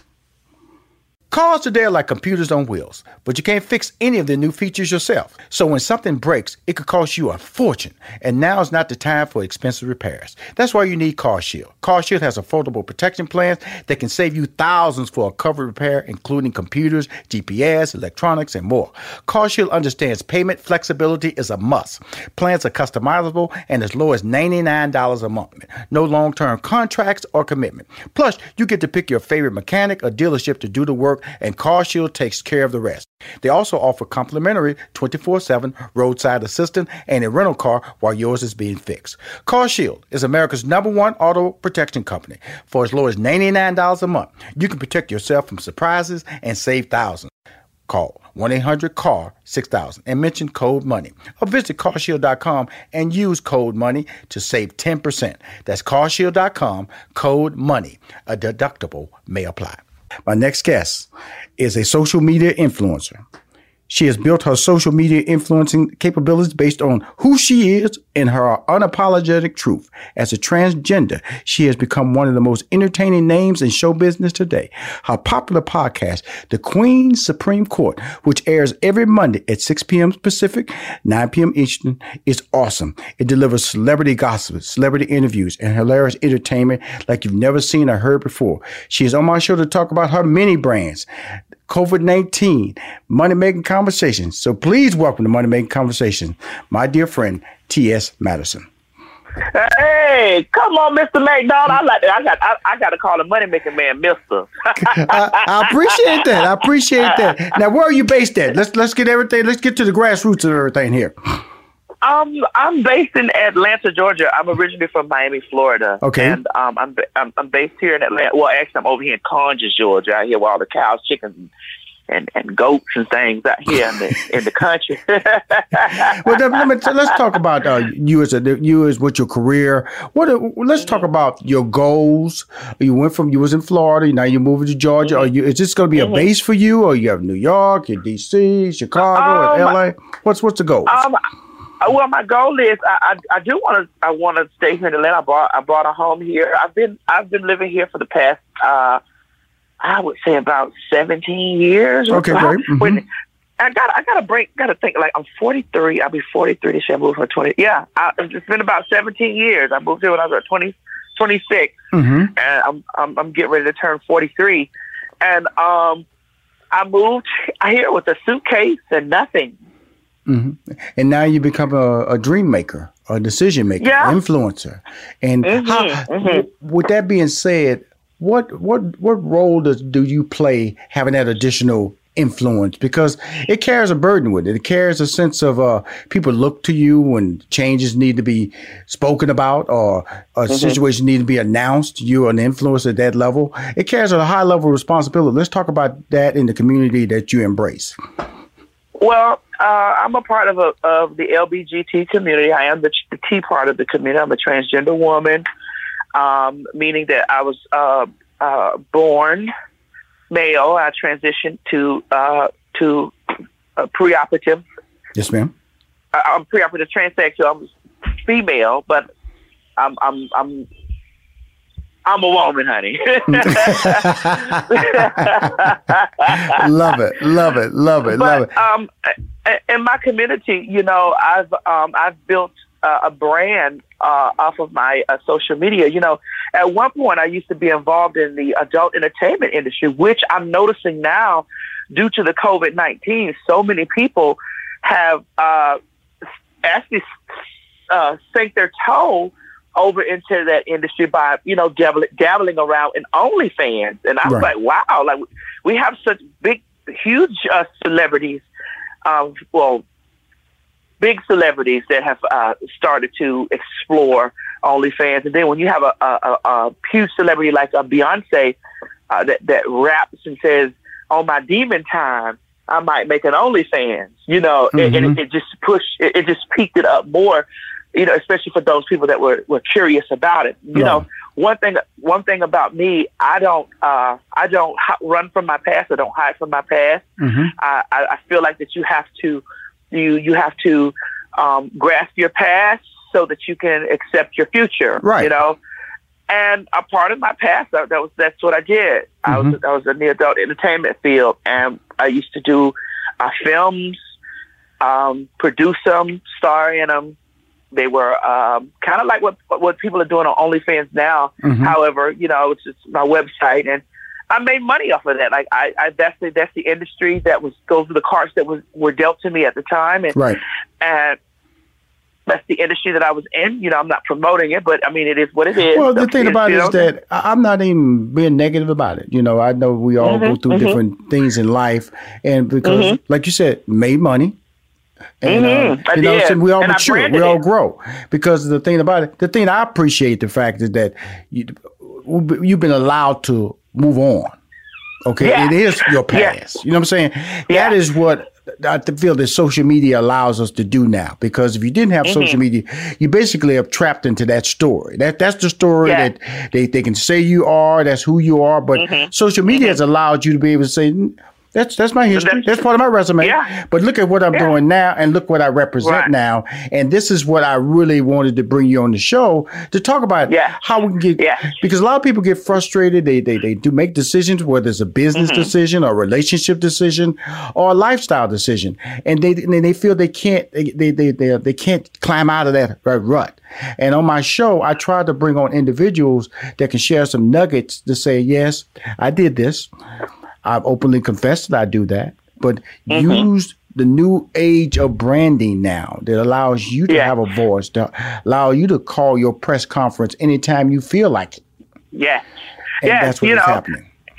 And, and much to piggyback off of what you're saying, like I've embraced my past, and my personality has always been, over the top and, bigger than life. I've been very opinionated, and I got into, social commentary and blogging and YouTube and Instagram, all of these places where I was able to let my opinion start to make money for me, make a living for me. And I once again, I took the tools that I learned in a prior life and applied them to this one, and was able to package up and resell myself as a social media influencer. 500,000 you are not kind of sell yourself. 500,000 Instagram followers that or more. You're doing your thing, my friend. You're doing your thing, my friend. Well, let's talk about you as a brand. Let's talk about the Queens Supreme Court. How did that idea come about? It's available on podcasts. Well, the Queens Supreme Court was originally the Queens Court. It was something that my former co-host and myself used to do together. And even though she and I parted ways, I continued to, revamp and rebrand the show into, a social commentary show. And it's become very influential in popular culture. It was always influential in popular culture, but it became, a different staple in popular culture where, most celebrities come and we talk about the things that are going on in the world, like current events and stuff. And, I sell sponsorship packages for the show. My fans are always, supporting me or whatever. But the biggest thing about it is I'm able to sell sponsorship packages to people money-making conversation. Money-making conversation. I love talking to you. That's what this show is about. It's about, being able to market yourself and realize there are real financial opportunities that are out there, but you have to be consistent about it. You have to be passionate about it, and you have to have a plan. And that's what you have. You have a plan, and you're consistent. And like you said, I'm over the top, but that's part of the brand. If you told me it was low-key, I wouldn't know about you. You wouldn't have 500,000 followers, but it's not disruptive. It's not a disruptive or rude over the top. It's just a branding that's entertaining, it's funny, and that's what we're talking about here. Fun, quality entertainment, information that makes you smile. Yes, I love you. Yes. Come on. I told you we're gonna get together as soon as this pandemic die down. They won't, Please, let's transition over there. Let's transition over there because of the fact that we know the community, African American community, and we're also going to talk about the HIV community that's being that's really just tearing up Black people, is impacting your community as well. Let's talk about that because of the fact that we have a situation where now they're starting to wear masks. And what role are you playing as far as trying to guide the proper information in your community? Well, in my community, it's very important that we cover HIV and AIDS. HIV and AIDS and things of that nature. I'm always talking about PrEP.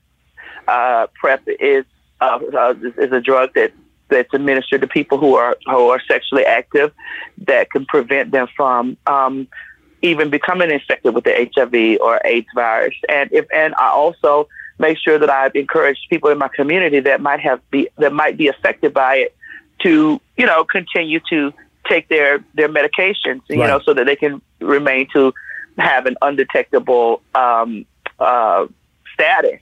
And I'm no different with the situation with the COVID-19. Like I'm afraid, like this virus, popped up out of nowhere. I really believe that it was already here, and then I think we all have been affected by it, maybe back sometime last year. And either December, November. That's what they've been saying. They've been saying November, December timeframe. This virus was over here. It was just our leaders, I just want to use the word leaders, chose to ignore it because it would have impacted the stock market. And so now we have when I look at it, this is a national broadcast, and just let everybody know when April came out and the CDC announced that 8 out of 10 COVID-19 patients were African American or Black.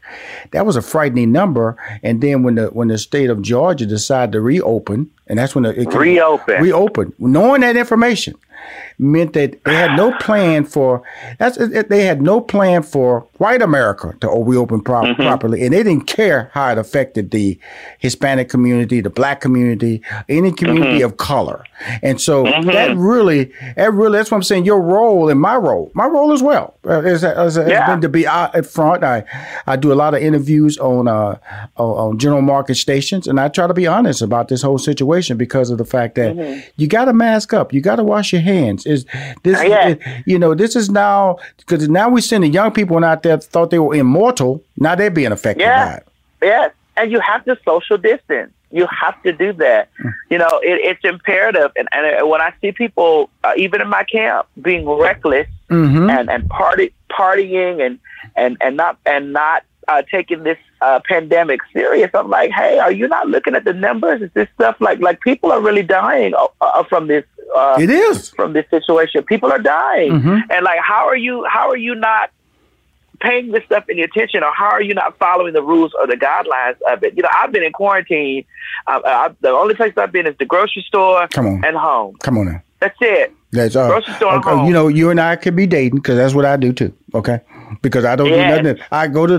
What always amazes me, TS, when I go in the grocery store, I see people with no masks. I'm going like, okay, did you not get the memo?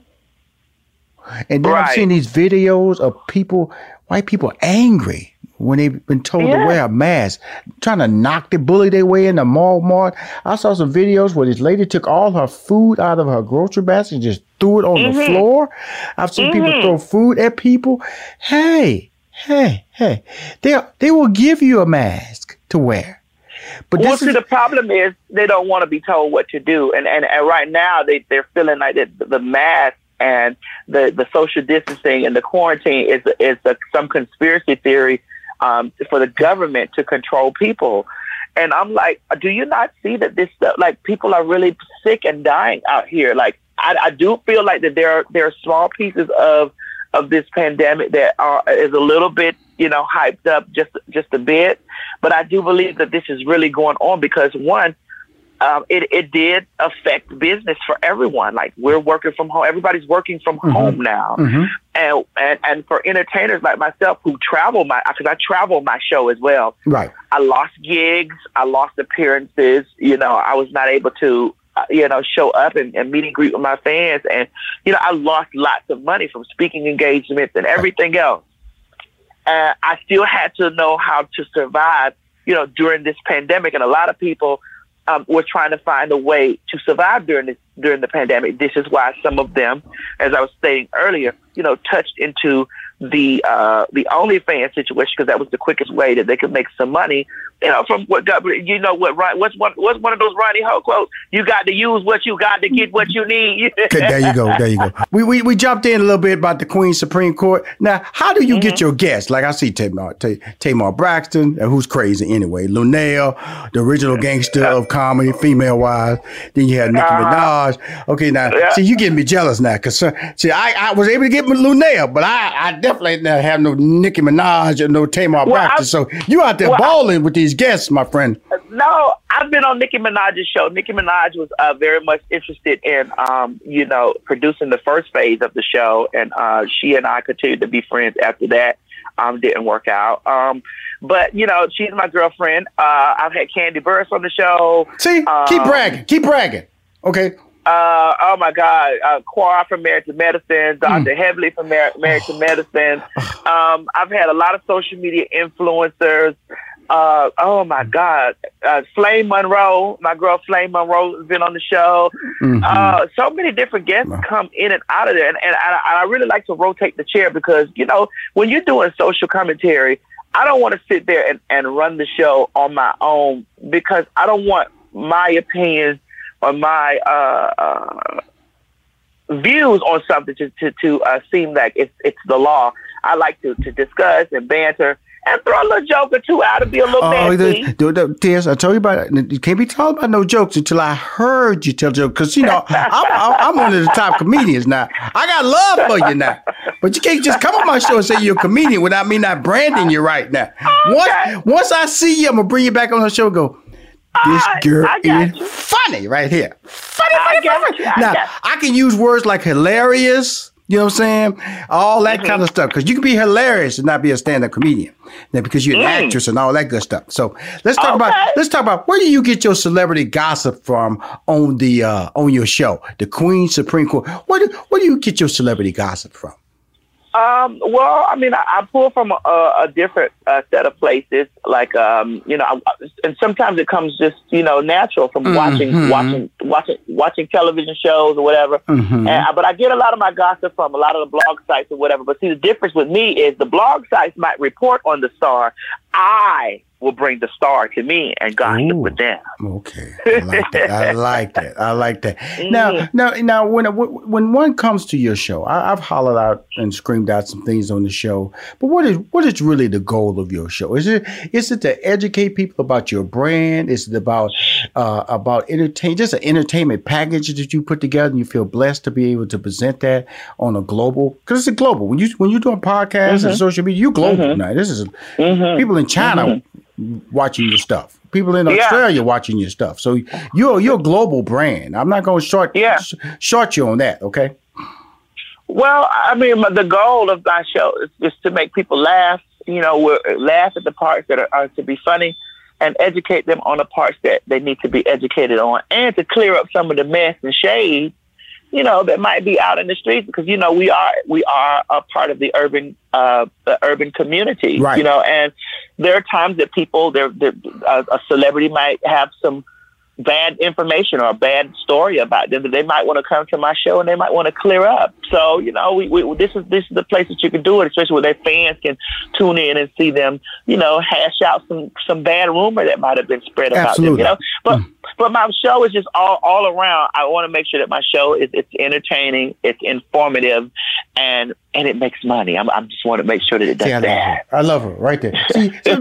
See, that's I've been trying to get people on the show. I would talk about money. See, we 100% on the same page about the money making conversation here.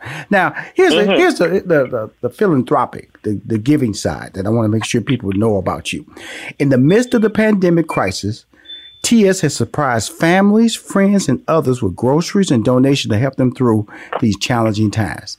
Now, why? I'm just saying why, because guess what? I'm going to just throw it out like that. Why, TS? Why is that important to you? Well, it's important to me because everybody may not know how to flip a dollar during a hard time. Right. And there's some people that have relied on their jobs and what they know. Like they know how to get up and go to work every day from 9 to 5. And this has been taken away from a lot of people. Mm-hmm. So, you know, this is one of the luxuries that I have as being a social media influencer and ambassador for brands and things like that. And having my show that I still am able to make money during these times. So why not help somebody or help a family out that you know, have lost those privileges, you know? Right. Mm-hmm. You know, this really is important. I find myself, cause you know, I'm blessed. I haven't been able to lay off my staff during the pandemic. They've received their pay, and I've been able to function. And Lord knows I'm not making any money, but I'm also planning to make money, and that's all part of our money making conversation is. And I want to ask you about your character. There was a question in your that I want to bring up. When asked about your larger than life persona, this is you saying this, Maddie. See, I know you're not gonna call you Maddie, you know.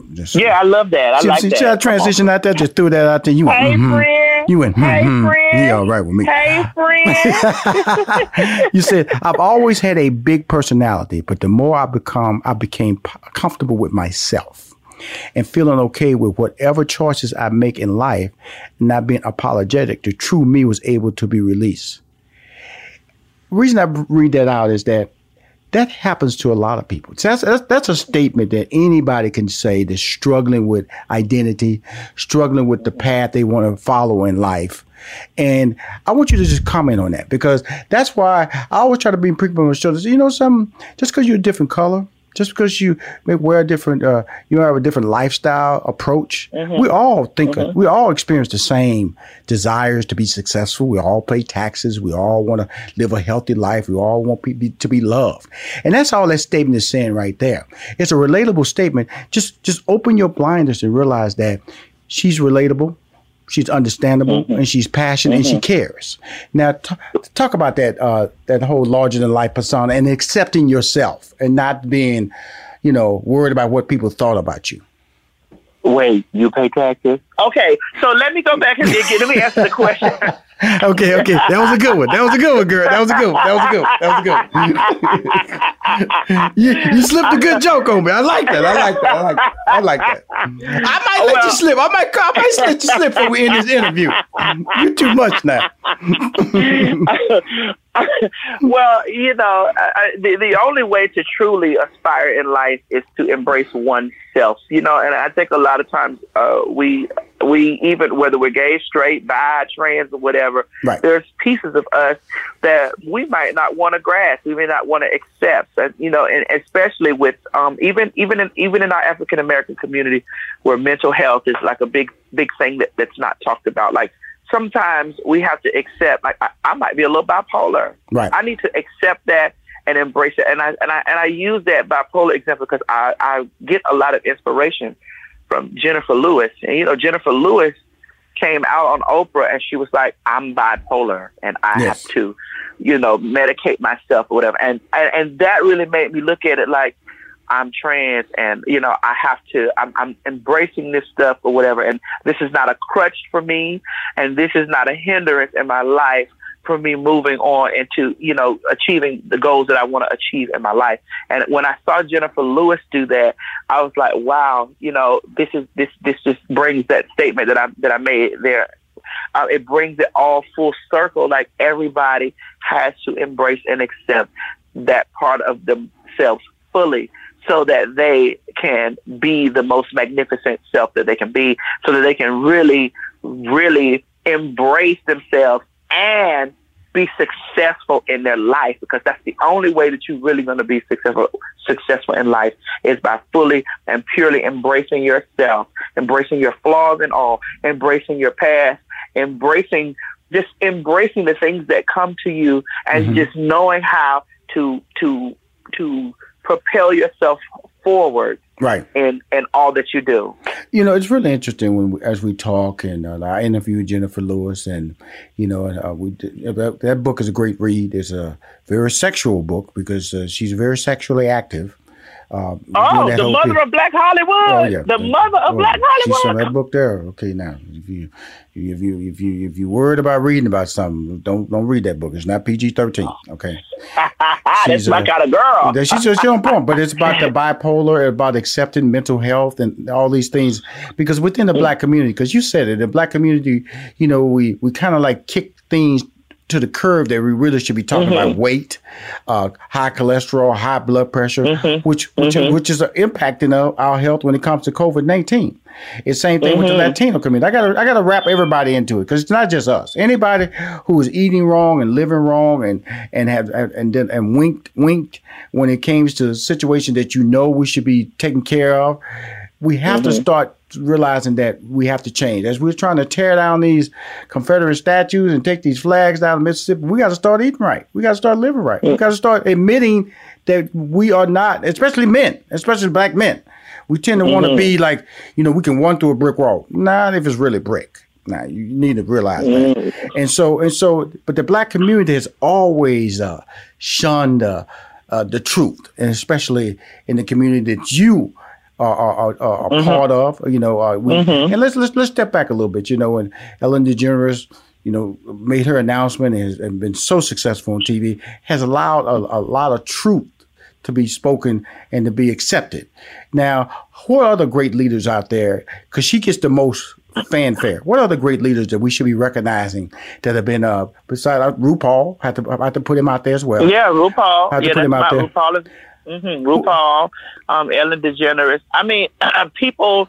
Well, I mean, for me, there are some people that I'm not going to say suspect, but that we know that's a part of the community that's really not vocal about it, right. which I really wish they would be, because it would help more people who are struggling with themselves to be the greatest self that they can be. I really wish they would speak out. But there's Billy Porter from Pose. There's Laverne Cox.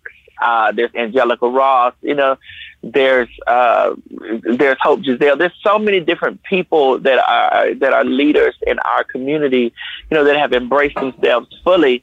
And, here's the thing with me, with Black people, that I want Black people to know. As a Black trans woman, I need Black people to understand that I'm Black first, baby. And I'm still Black, no matter what other umbrella or whatever identity that I have. I'm Black first, and that is so important to say. Yes, and I try to do so much for my community, for my own community, because I'm Black and trans, and it runs in an intersection. It's intersectional. So, I just really, really wish that our Black brothers and sisters would really embrace us just a little bit more and not meet us with lots of resistance because of something that they may not understand. And this is why I have to applaud you, for even allowing me to come on your platform and just talk a little bit about, my business and my show and things that's going on. Because lots of times there are Black people who, are afraid of, communicating or even getting knowledge about something that they may make them feel uncomfortable, but we have to know that we're all a people at the same time. I got to bring up Laverne Cox. She's doing that. She's transgender, right?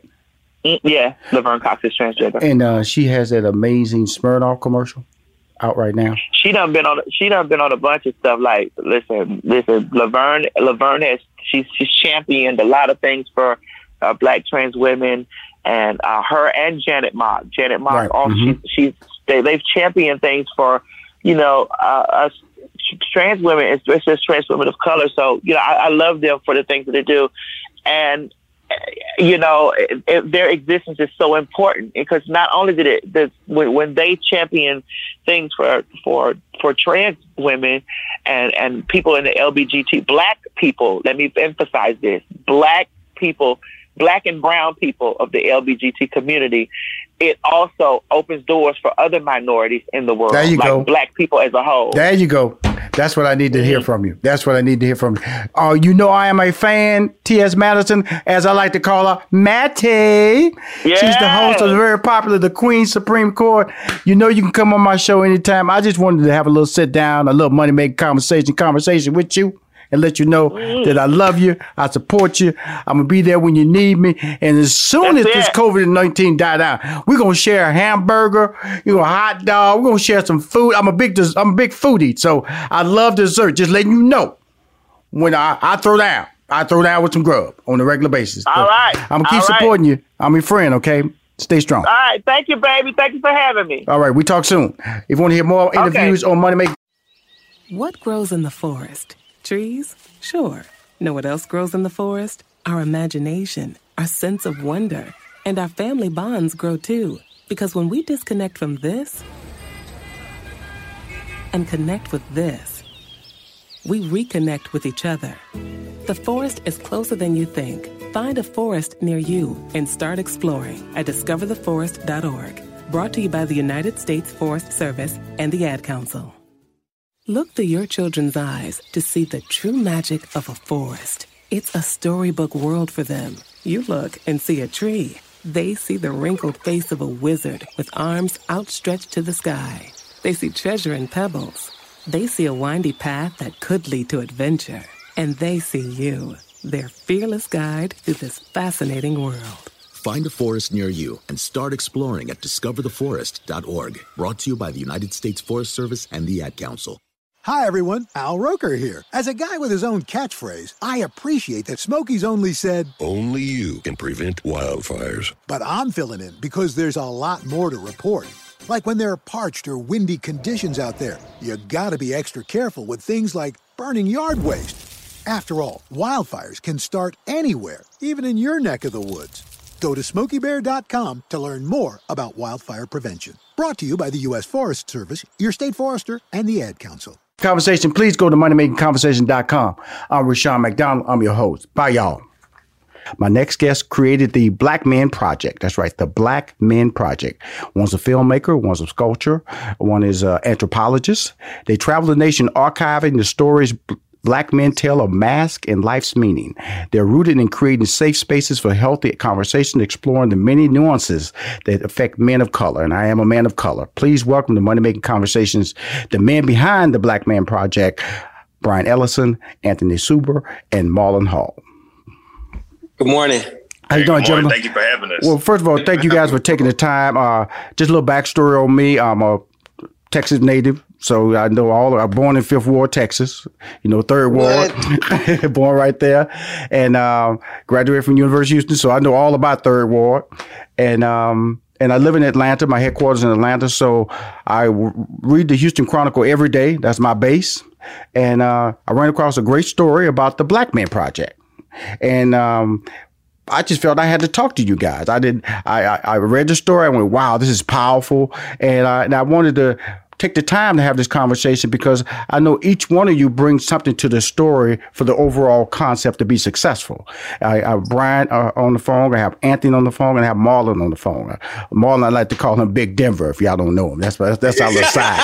That's our little side. Say Big Denver, if y'all hear me just drop off into Big Denver, I'm really talking to Marlon, okay? Thank you, man. I appreciate that. Absolutely. Kind of a little big. Absolutely. Well, you ain't big time, man. Everybody come on my show big time, man. I know y'all got a big world. I know y'all sponsored by Google and all. I'm not at Google level, but guess what? I'm good. So let's start it off with you, Brian. Tell us about the Black Man Project. And I'm just hear everybody's story because I went to the website, man, and I was emotionally drawn in. I would watch the videos. And it was like, wow, the whole guys playing with holding the cotton and what is soft. And it was just a powerful concept. So just lead us down that first level of the journey here, Brian. Man, the journey started with brotherhood, camaraderie, man. The journey started with conversations between myself, Marlon, and Anthony. Right. The journey started with us creating space for one another to be vulnerable in a time and in a space where we all realized it's something that we all really needed.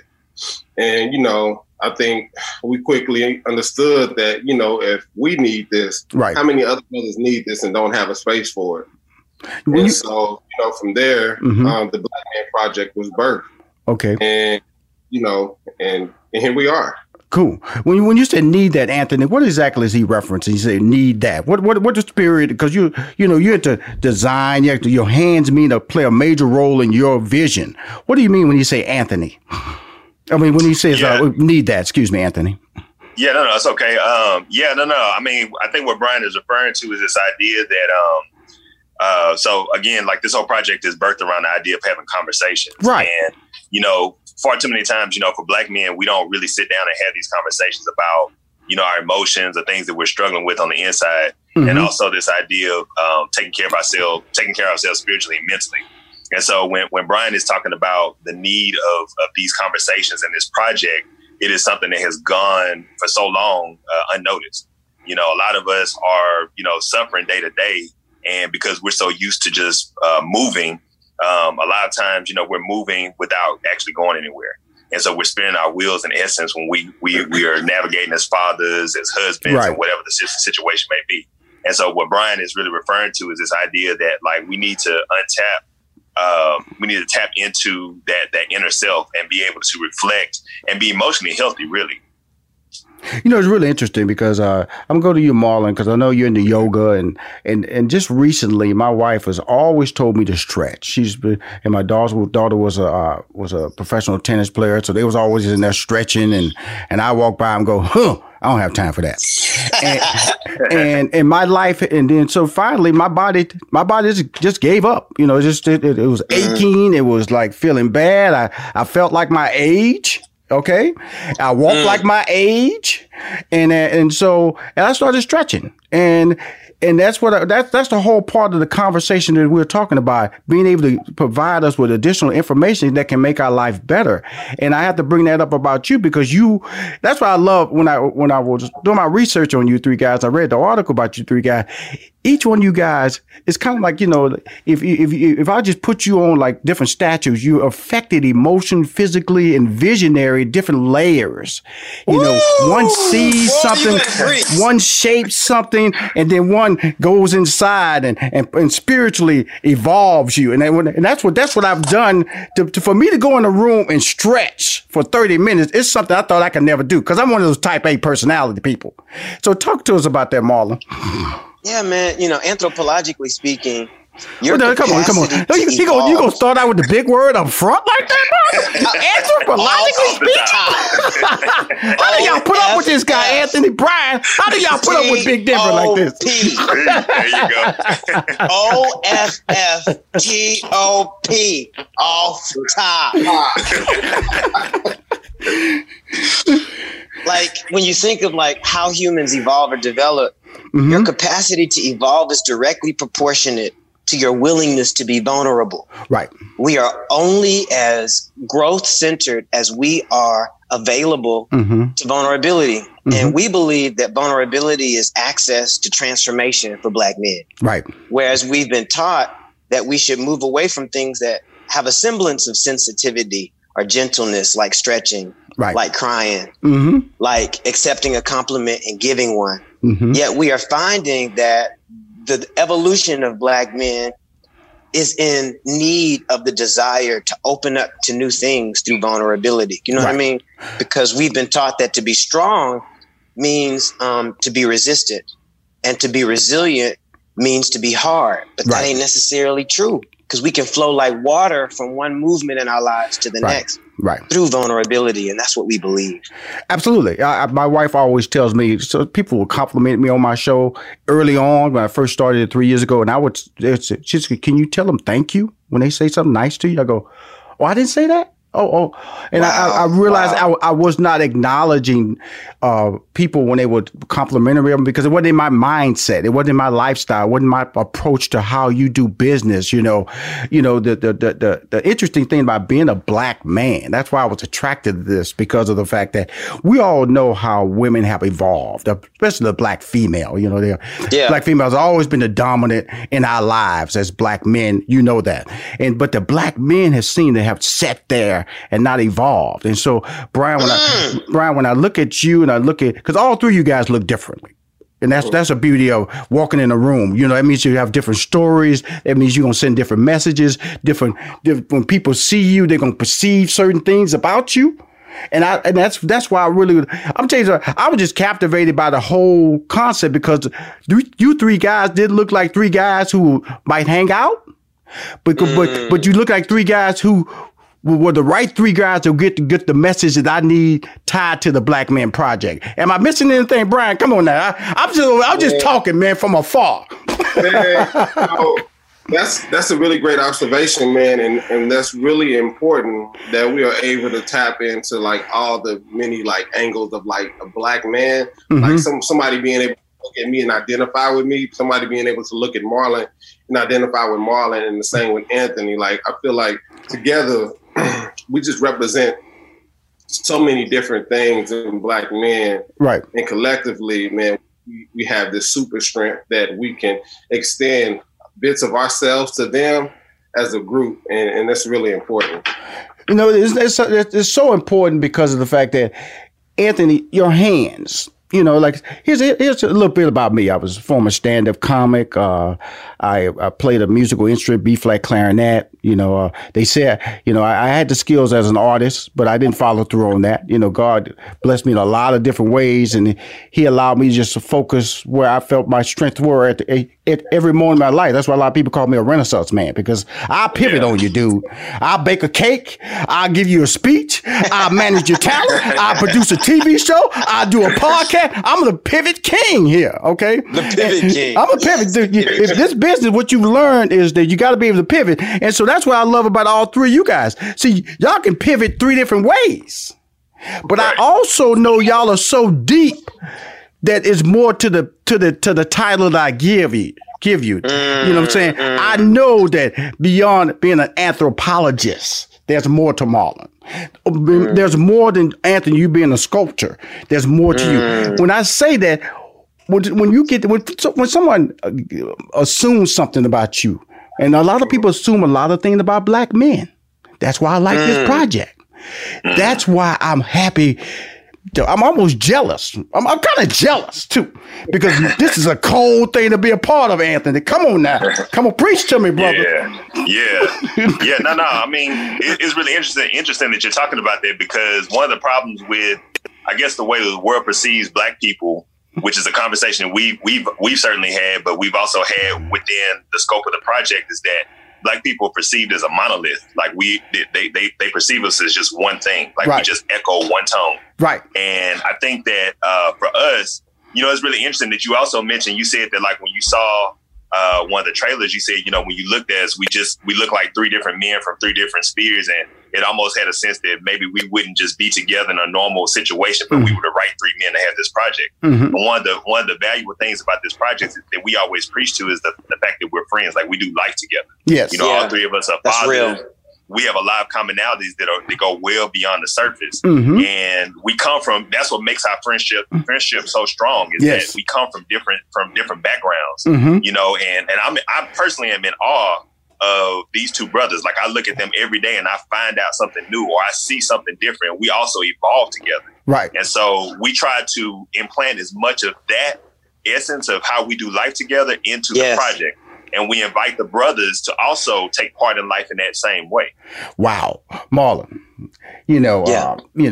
I sense a cool, a sense of entertainment flair with you, a spokesperson type skill, out there in the front of the pack.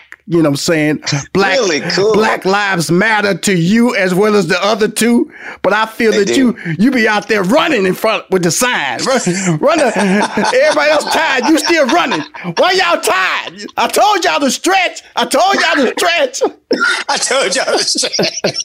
Yeah, you're right. I told y'all to stretch. You brought it back, Michelle. You brought it back. You brought it back. Hey, Marlon, man. I really, we're the time of, I'm going to tell you something, man. The Black Man Project, man, how timely. Because, the George Floyd, it goes on and on, man. All three of us, all four of us, cops stop us, we have concerns. Even before George Floyd. Yeah, bro. what I'm saying? And so, when I look at this project, you guys travel. The reason I think it's important that the travel part conversation I'm bringing up is because of the fact that, is it the same story everywhere?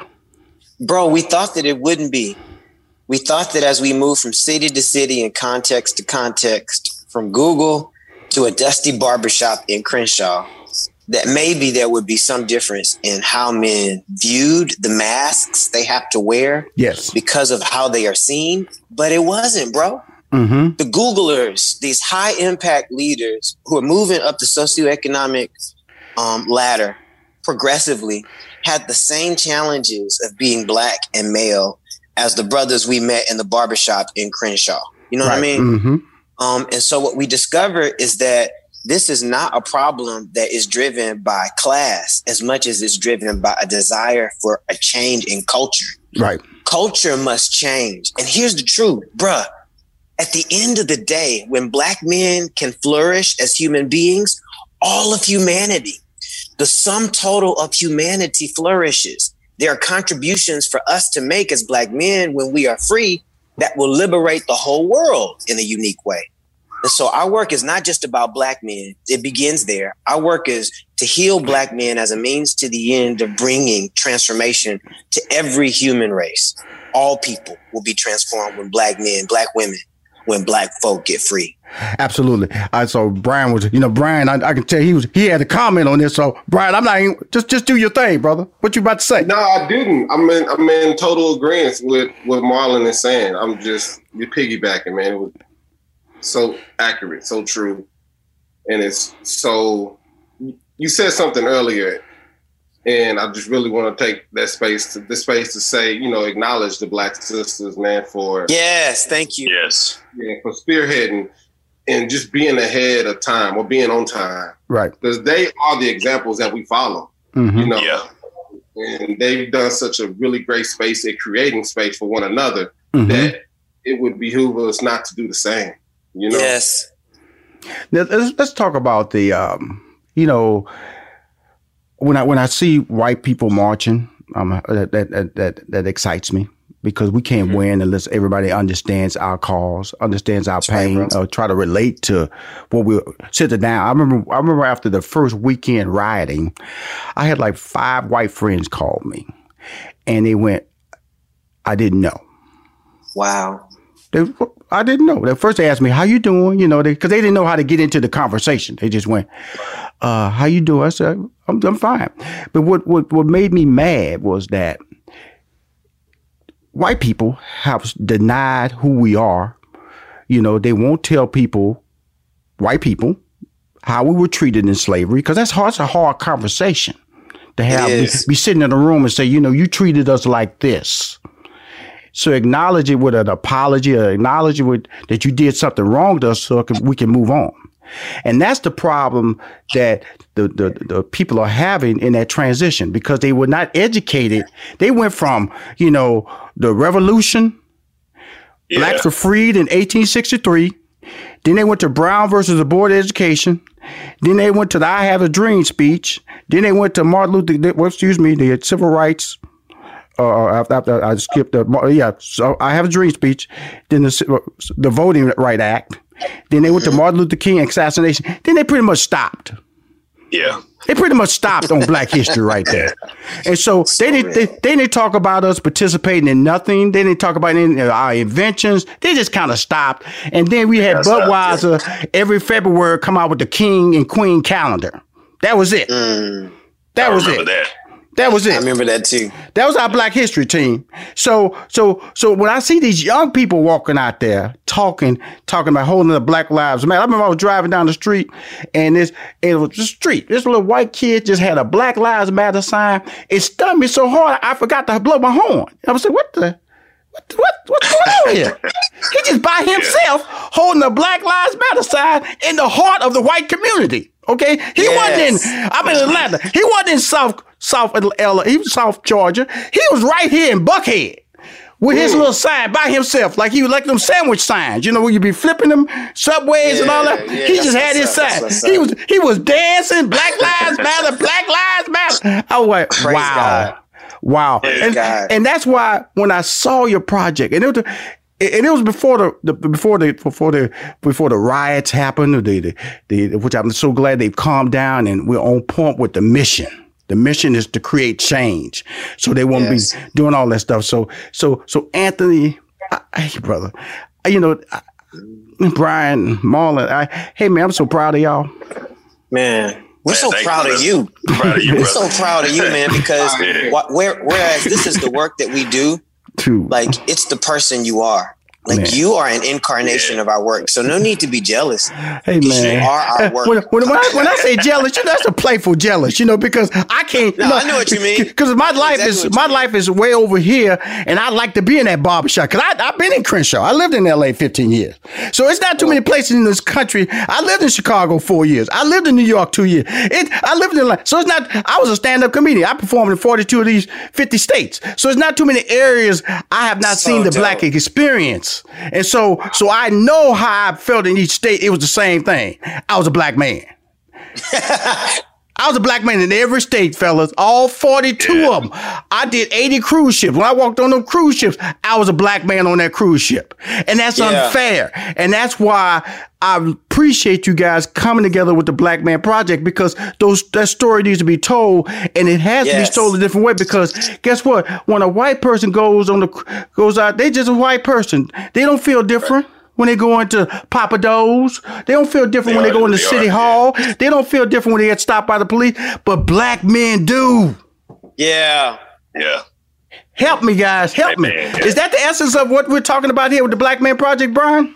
That is. And what will happen in the world when that won't be the case? Yes. And one thing I love about James Baldwin is how he reverse engineered the concept and the solution to racism. Right. His concept was that racism is not necessarily Black people's problem. Right. Racism is a mental illness that is inherent in the experience of white privilege. Yes. And so the first step to moving into a progressive phase for our white friends and family members who say, how can I help? Is for them to get help, to get therapy, because you're sick. Racism is an illness. It is. It's a pandemic bigger than COVID, man. Yeah. Over the last, the COVID-19 is we won't even get into that because of the fact that is systemic racism personified five times in the minority community. But recently, the last 30 days, we've seen a lot of changes. I want to ask each one of you guys, or the question is this. Something that has happened that you didn't think would have happened or changed by out there. Starting with you, Brian. Question. What the last 30 days, changes happen. What shocked you the most and one of the things that changed? That is a loaded question, man. But if I had to pinpoint one thing, I don't know this brother's name. And honestly, it's no one thing that tops the other. But this is what's like the thing that's on my mind. This brother in Mississippi, he played for Ole Miss or Mississippi State. The running back. And he's like, man, if y'all don't change this flag, I'm not going to play here no more. Now, we know that for these colleges, these Black athletes, they are the money. For him to stand in that space and all the remarks that came back to him that were so ugly, so negative. Yes. But he stood in a space where a lot of people would have been afraid to. And I applaud him, brother, man, because now they are in the process of doing just that. And you said it earlier, like you thought that Barack Obama being president would be the thing that, would be the highlight of your life, right? Right. But you have a state like Mississippi, which is rooted in the most extreme racism that, one can think of, change their flag that is rooted in oppression of Black people. I just think that itself is pretty amazing. Right. Anthony? Sorry, I had to unmute myself. My kids are up and running around. Yeah, man. I mean, there certainly has been a large swell of where you see a lot of the athletes speaking out. You know, Bubba Wallace being one of NASCAR. So I'm just piggybacking to Brian. But I think, man, for me, like what really stands out is, man, white accomplices. You know, like for so long, people use this word ally, you know, to describe the Eurocentric brothers and sisters who have been quote unquote down for the cause, and we already know that action or wanting to see change is dead without having actual action behind it. Yes. So now we're starting to see these accomplices. I mean, we got to the point where during the height of the protests, we saw whole assemblies where it was nothing but white people. Right. Who assembled together. You know, and I thought that was so amazing to me, you know, to see, you know, so many of our I keep saying accomplices, you know, ready to go out here, and they were ready to put in work for the cause of the black man. Mm-hmm. And so to me, that was something I don't think I would have ever seen, you know, growing up seeing many of these things go on. You know, you just never saw that many white people ready to take up, you know, the cause of black people and people of color around the world, but especially for black men and black women out here being killed. And so that was pivotal. Thank you. Marlon? Yeah, I think the same thing. Like, you know, I do teach yoga. I am a yogi. And one of the things that we believe is that we make investments in our consciousness. You know, we sow seed. It's seed time and harvest. You sow a seed, you grow a plant.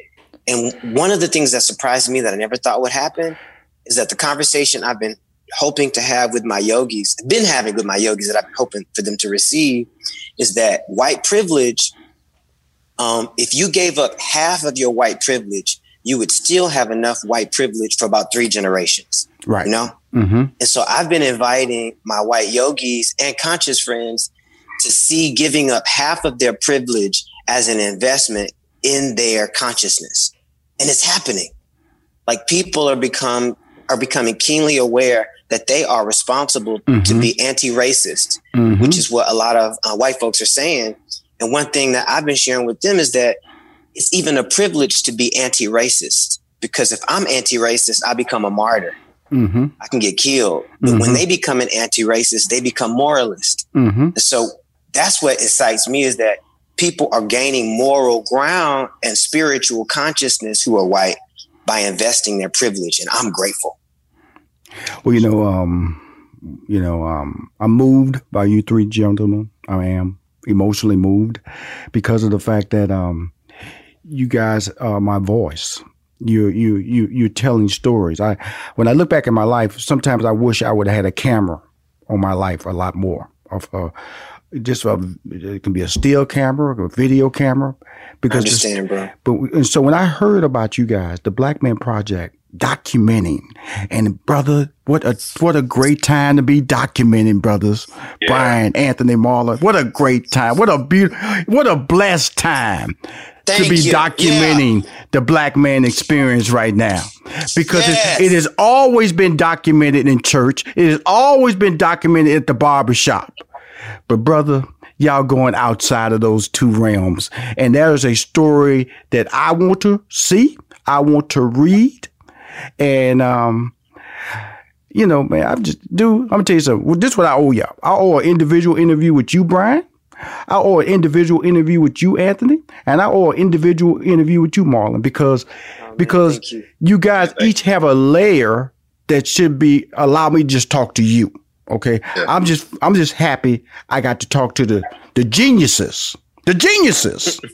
Okay. Let me, you're supposed to say thank you. You're supposed to say thank you. Come on, bro. I'm supposed to say thank you, okay? Thank you, man. Behind the Black Man. Tell us how we can reach out to you guys, social media and the website, so we can start showing love and just starting. I got a donation button on there, all that good stuff. Talk to us, okay? All that stuff, man. You can reach out to us through email at theblackmanproject365@gmail.com. You can also follow us at theblackmanproject.com. We also have a donation button there. We are now a 501c3. So, for those who are looking to, help fund the things that we are doing, the transformative work that we are doing in the community, traveling the nation, please feel free to donate to the cause. Also on Instagram, The Black Man Project. There you go. Anthony, Marlon, in closing remarks. Man, we're grateful for you, man. Yeah, thank you again for having us, man. We really appreciate having our voices amplified. So thank you, brother. Well, brother, I got my work to do. See, I always consider myself a mouthpiece. I've Fortune 500 for Ford, Home Depot, the Steve Harveys of the world, the Kevin Harts of the world, the movies, the TV shows, Stephen A. Smith. The Black Man Project is my next amplification, brother. Understand what I'm talking about. Thank you, brother. I swear to you, I will pass all my skills to you guys. So always know if you want something promoted, contact me. Samantha's my girl. But I love you guys, man. Like I said, Samantha. Thank you so much. The Houston Samantha, Chronicle, I read it. I said, I got to get these guys. And she came back. They're going to do the show. I go, yes. Thank y'all, man, for coming on Money Making Conversations. I appreciate you guys. All right, okay? brother. Thank you, Rashawn. Thank you, Rashawn. All right. Stay blessed. Okay. Bye-bye. All right. Bye-bye. If you want to hear more Money Making Conversation interviews, please go to moneymakingconversation.com. I'm Rushion McDonald. I'm your host. In this season of giving, Kohl's has gifts for all your loved ones. For those who like to keep it cozy, find fleeces, sweaters, loungewear, blankets, and throws. Or support minority-owned or founded brands by giving gifts from Human Nation and Shea Moisture. And in the spirit of giving, Kohl's Cares is donating $8 million to local nonprofits nationwide. Give with all your heart this season with great gifts from Kohl's or Kohls.com. Still living in 2021 and manually taking notes? There is a better way. Start the new year with Otter.ai. Automatically get meeting notes. Otter.ai works for virtual meetings like Zoom, Microsoft Teams, and Google Meet. Sign up on the web for free or download in the app stores. Otter.ai. That's OTTER.ai. Sticky notes, email alerts, a string around your finger. They're just not big enough. So here's a big reminder from the California Lottery. Tomorrow's Mega Millions jackpot is over $300 million. Whew. Play now. Please play responsibly. Must be 18 years or older to purchase player plan.